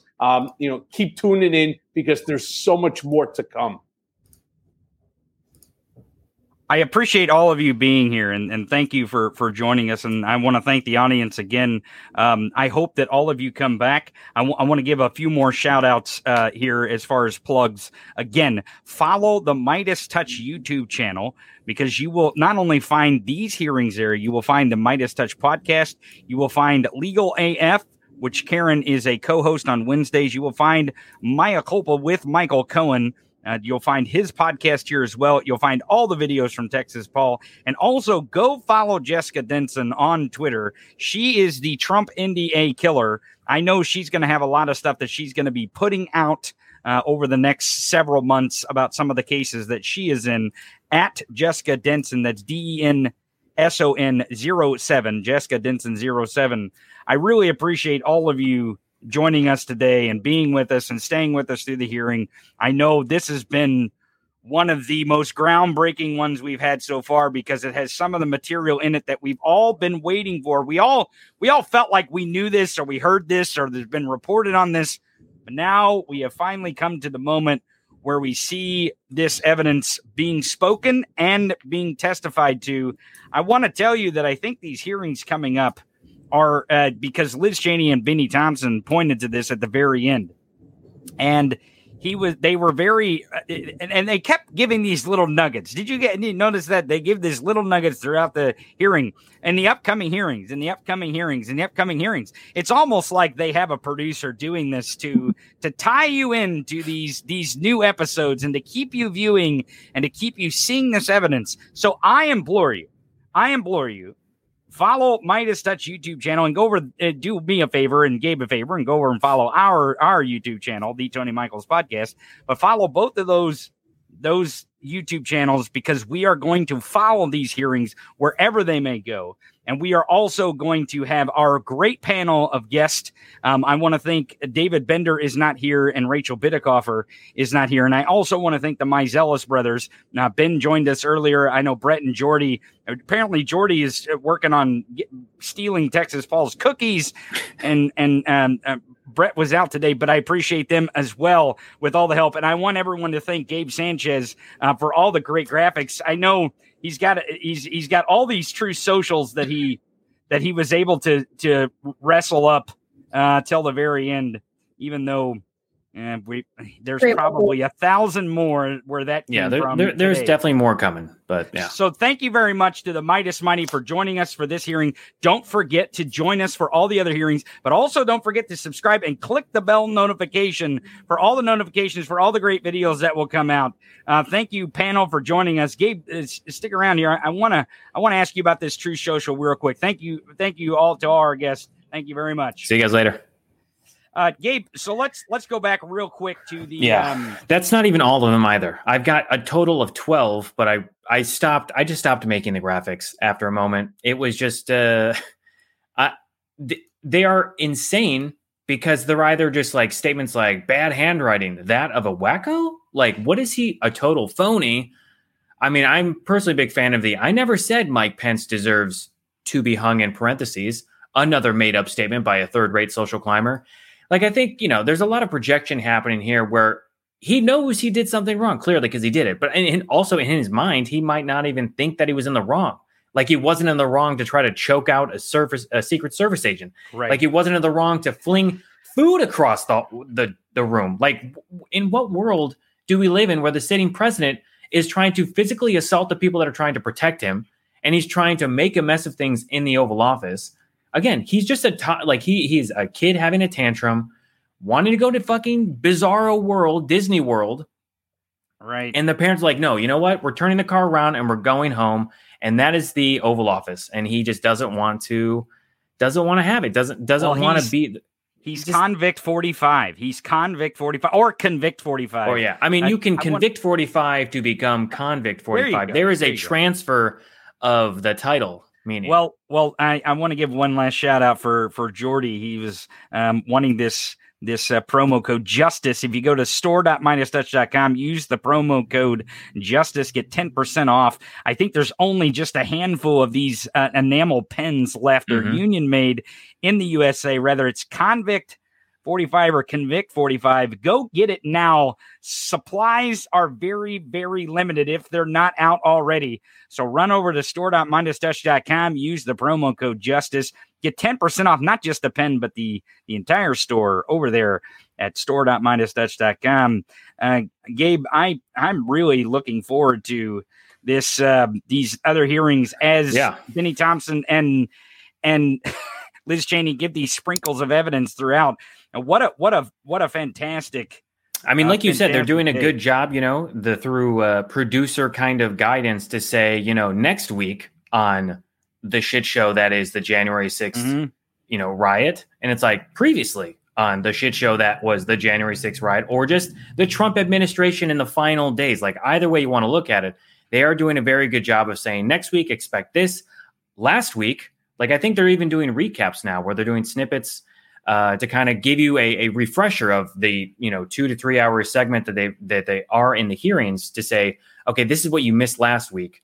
Now get ready for the next reveal, the next bombshell. And I mean, today was certainly what we've heard through rumors or hearsay here in the background, kind of like, oh, he was doing this or he was doing that. But now we're actually getting firsthand eyewitness testimony of someone that is Cassidy Hutchinson to say, in the room with Trump, right, during the January 6th, because I think that's the most important part is the testimony today was just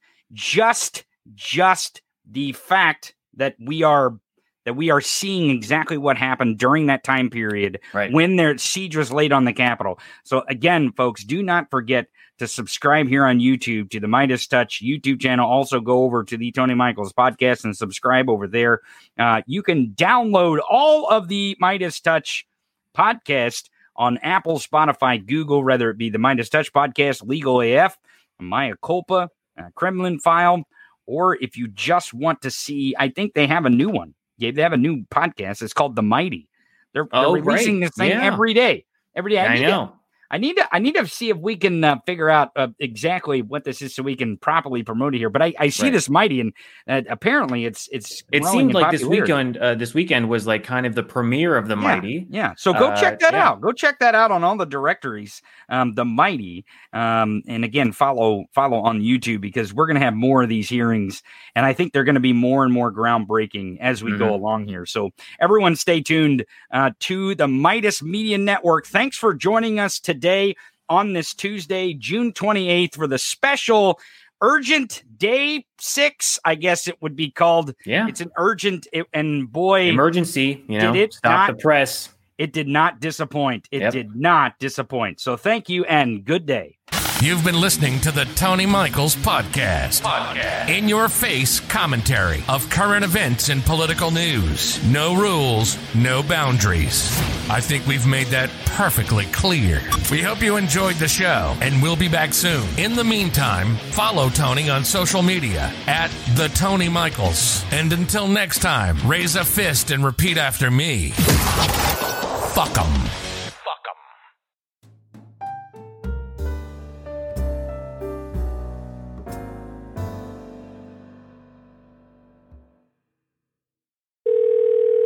Murphy's Mule Barn, head ass speaking.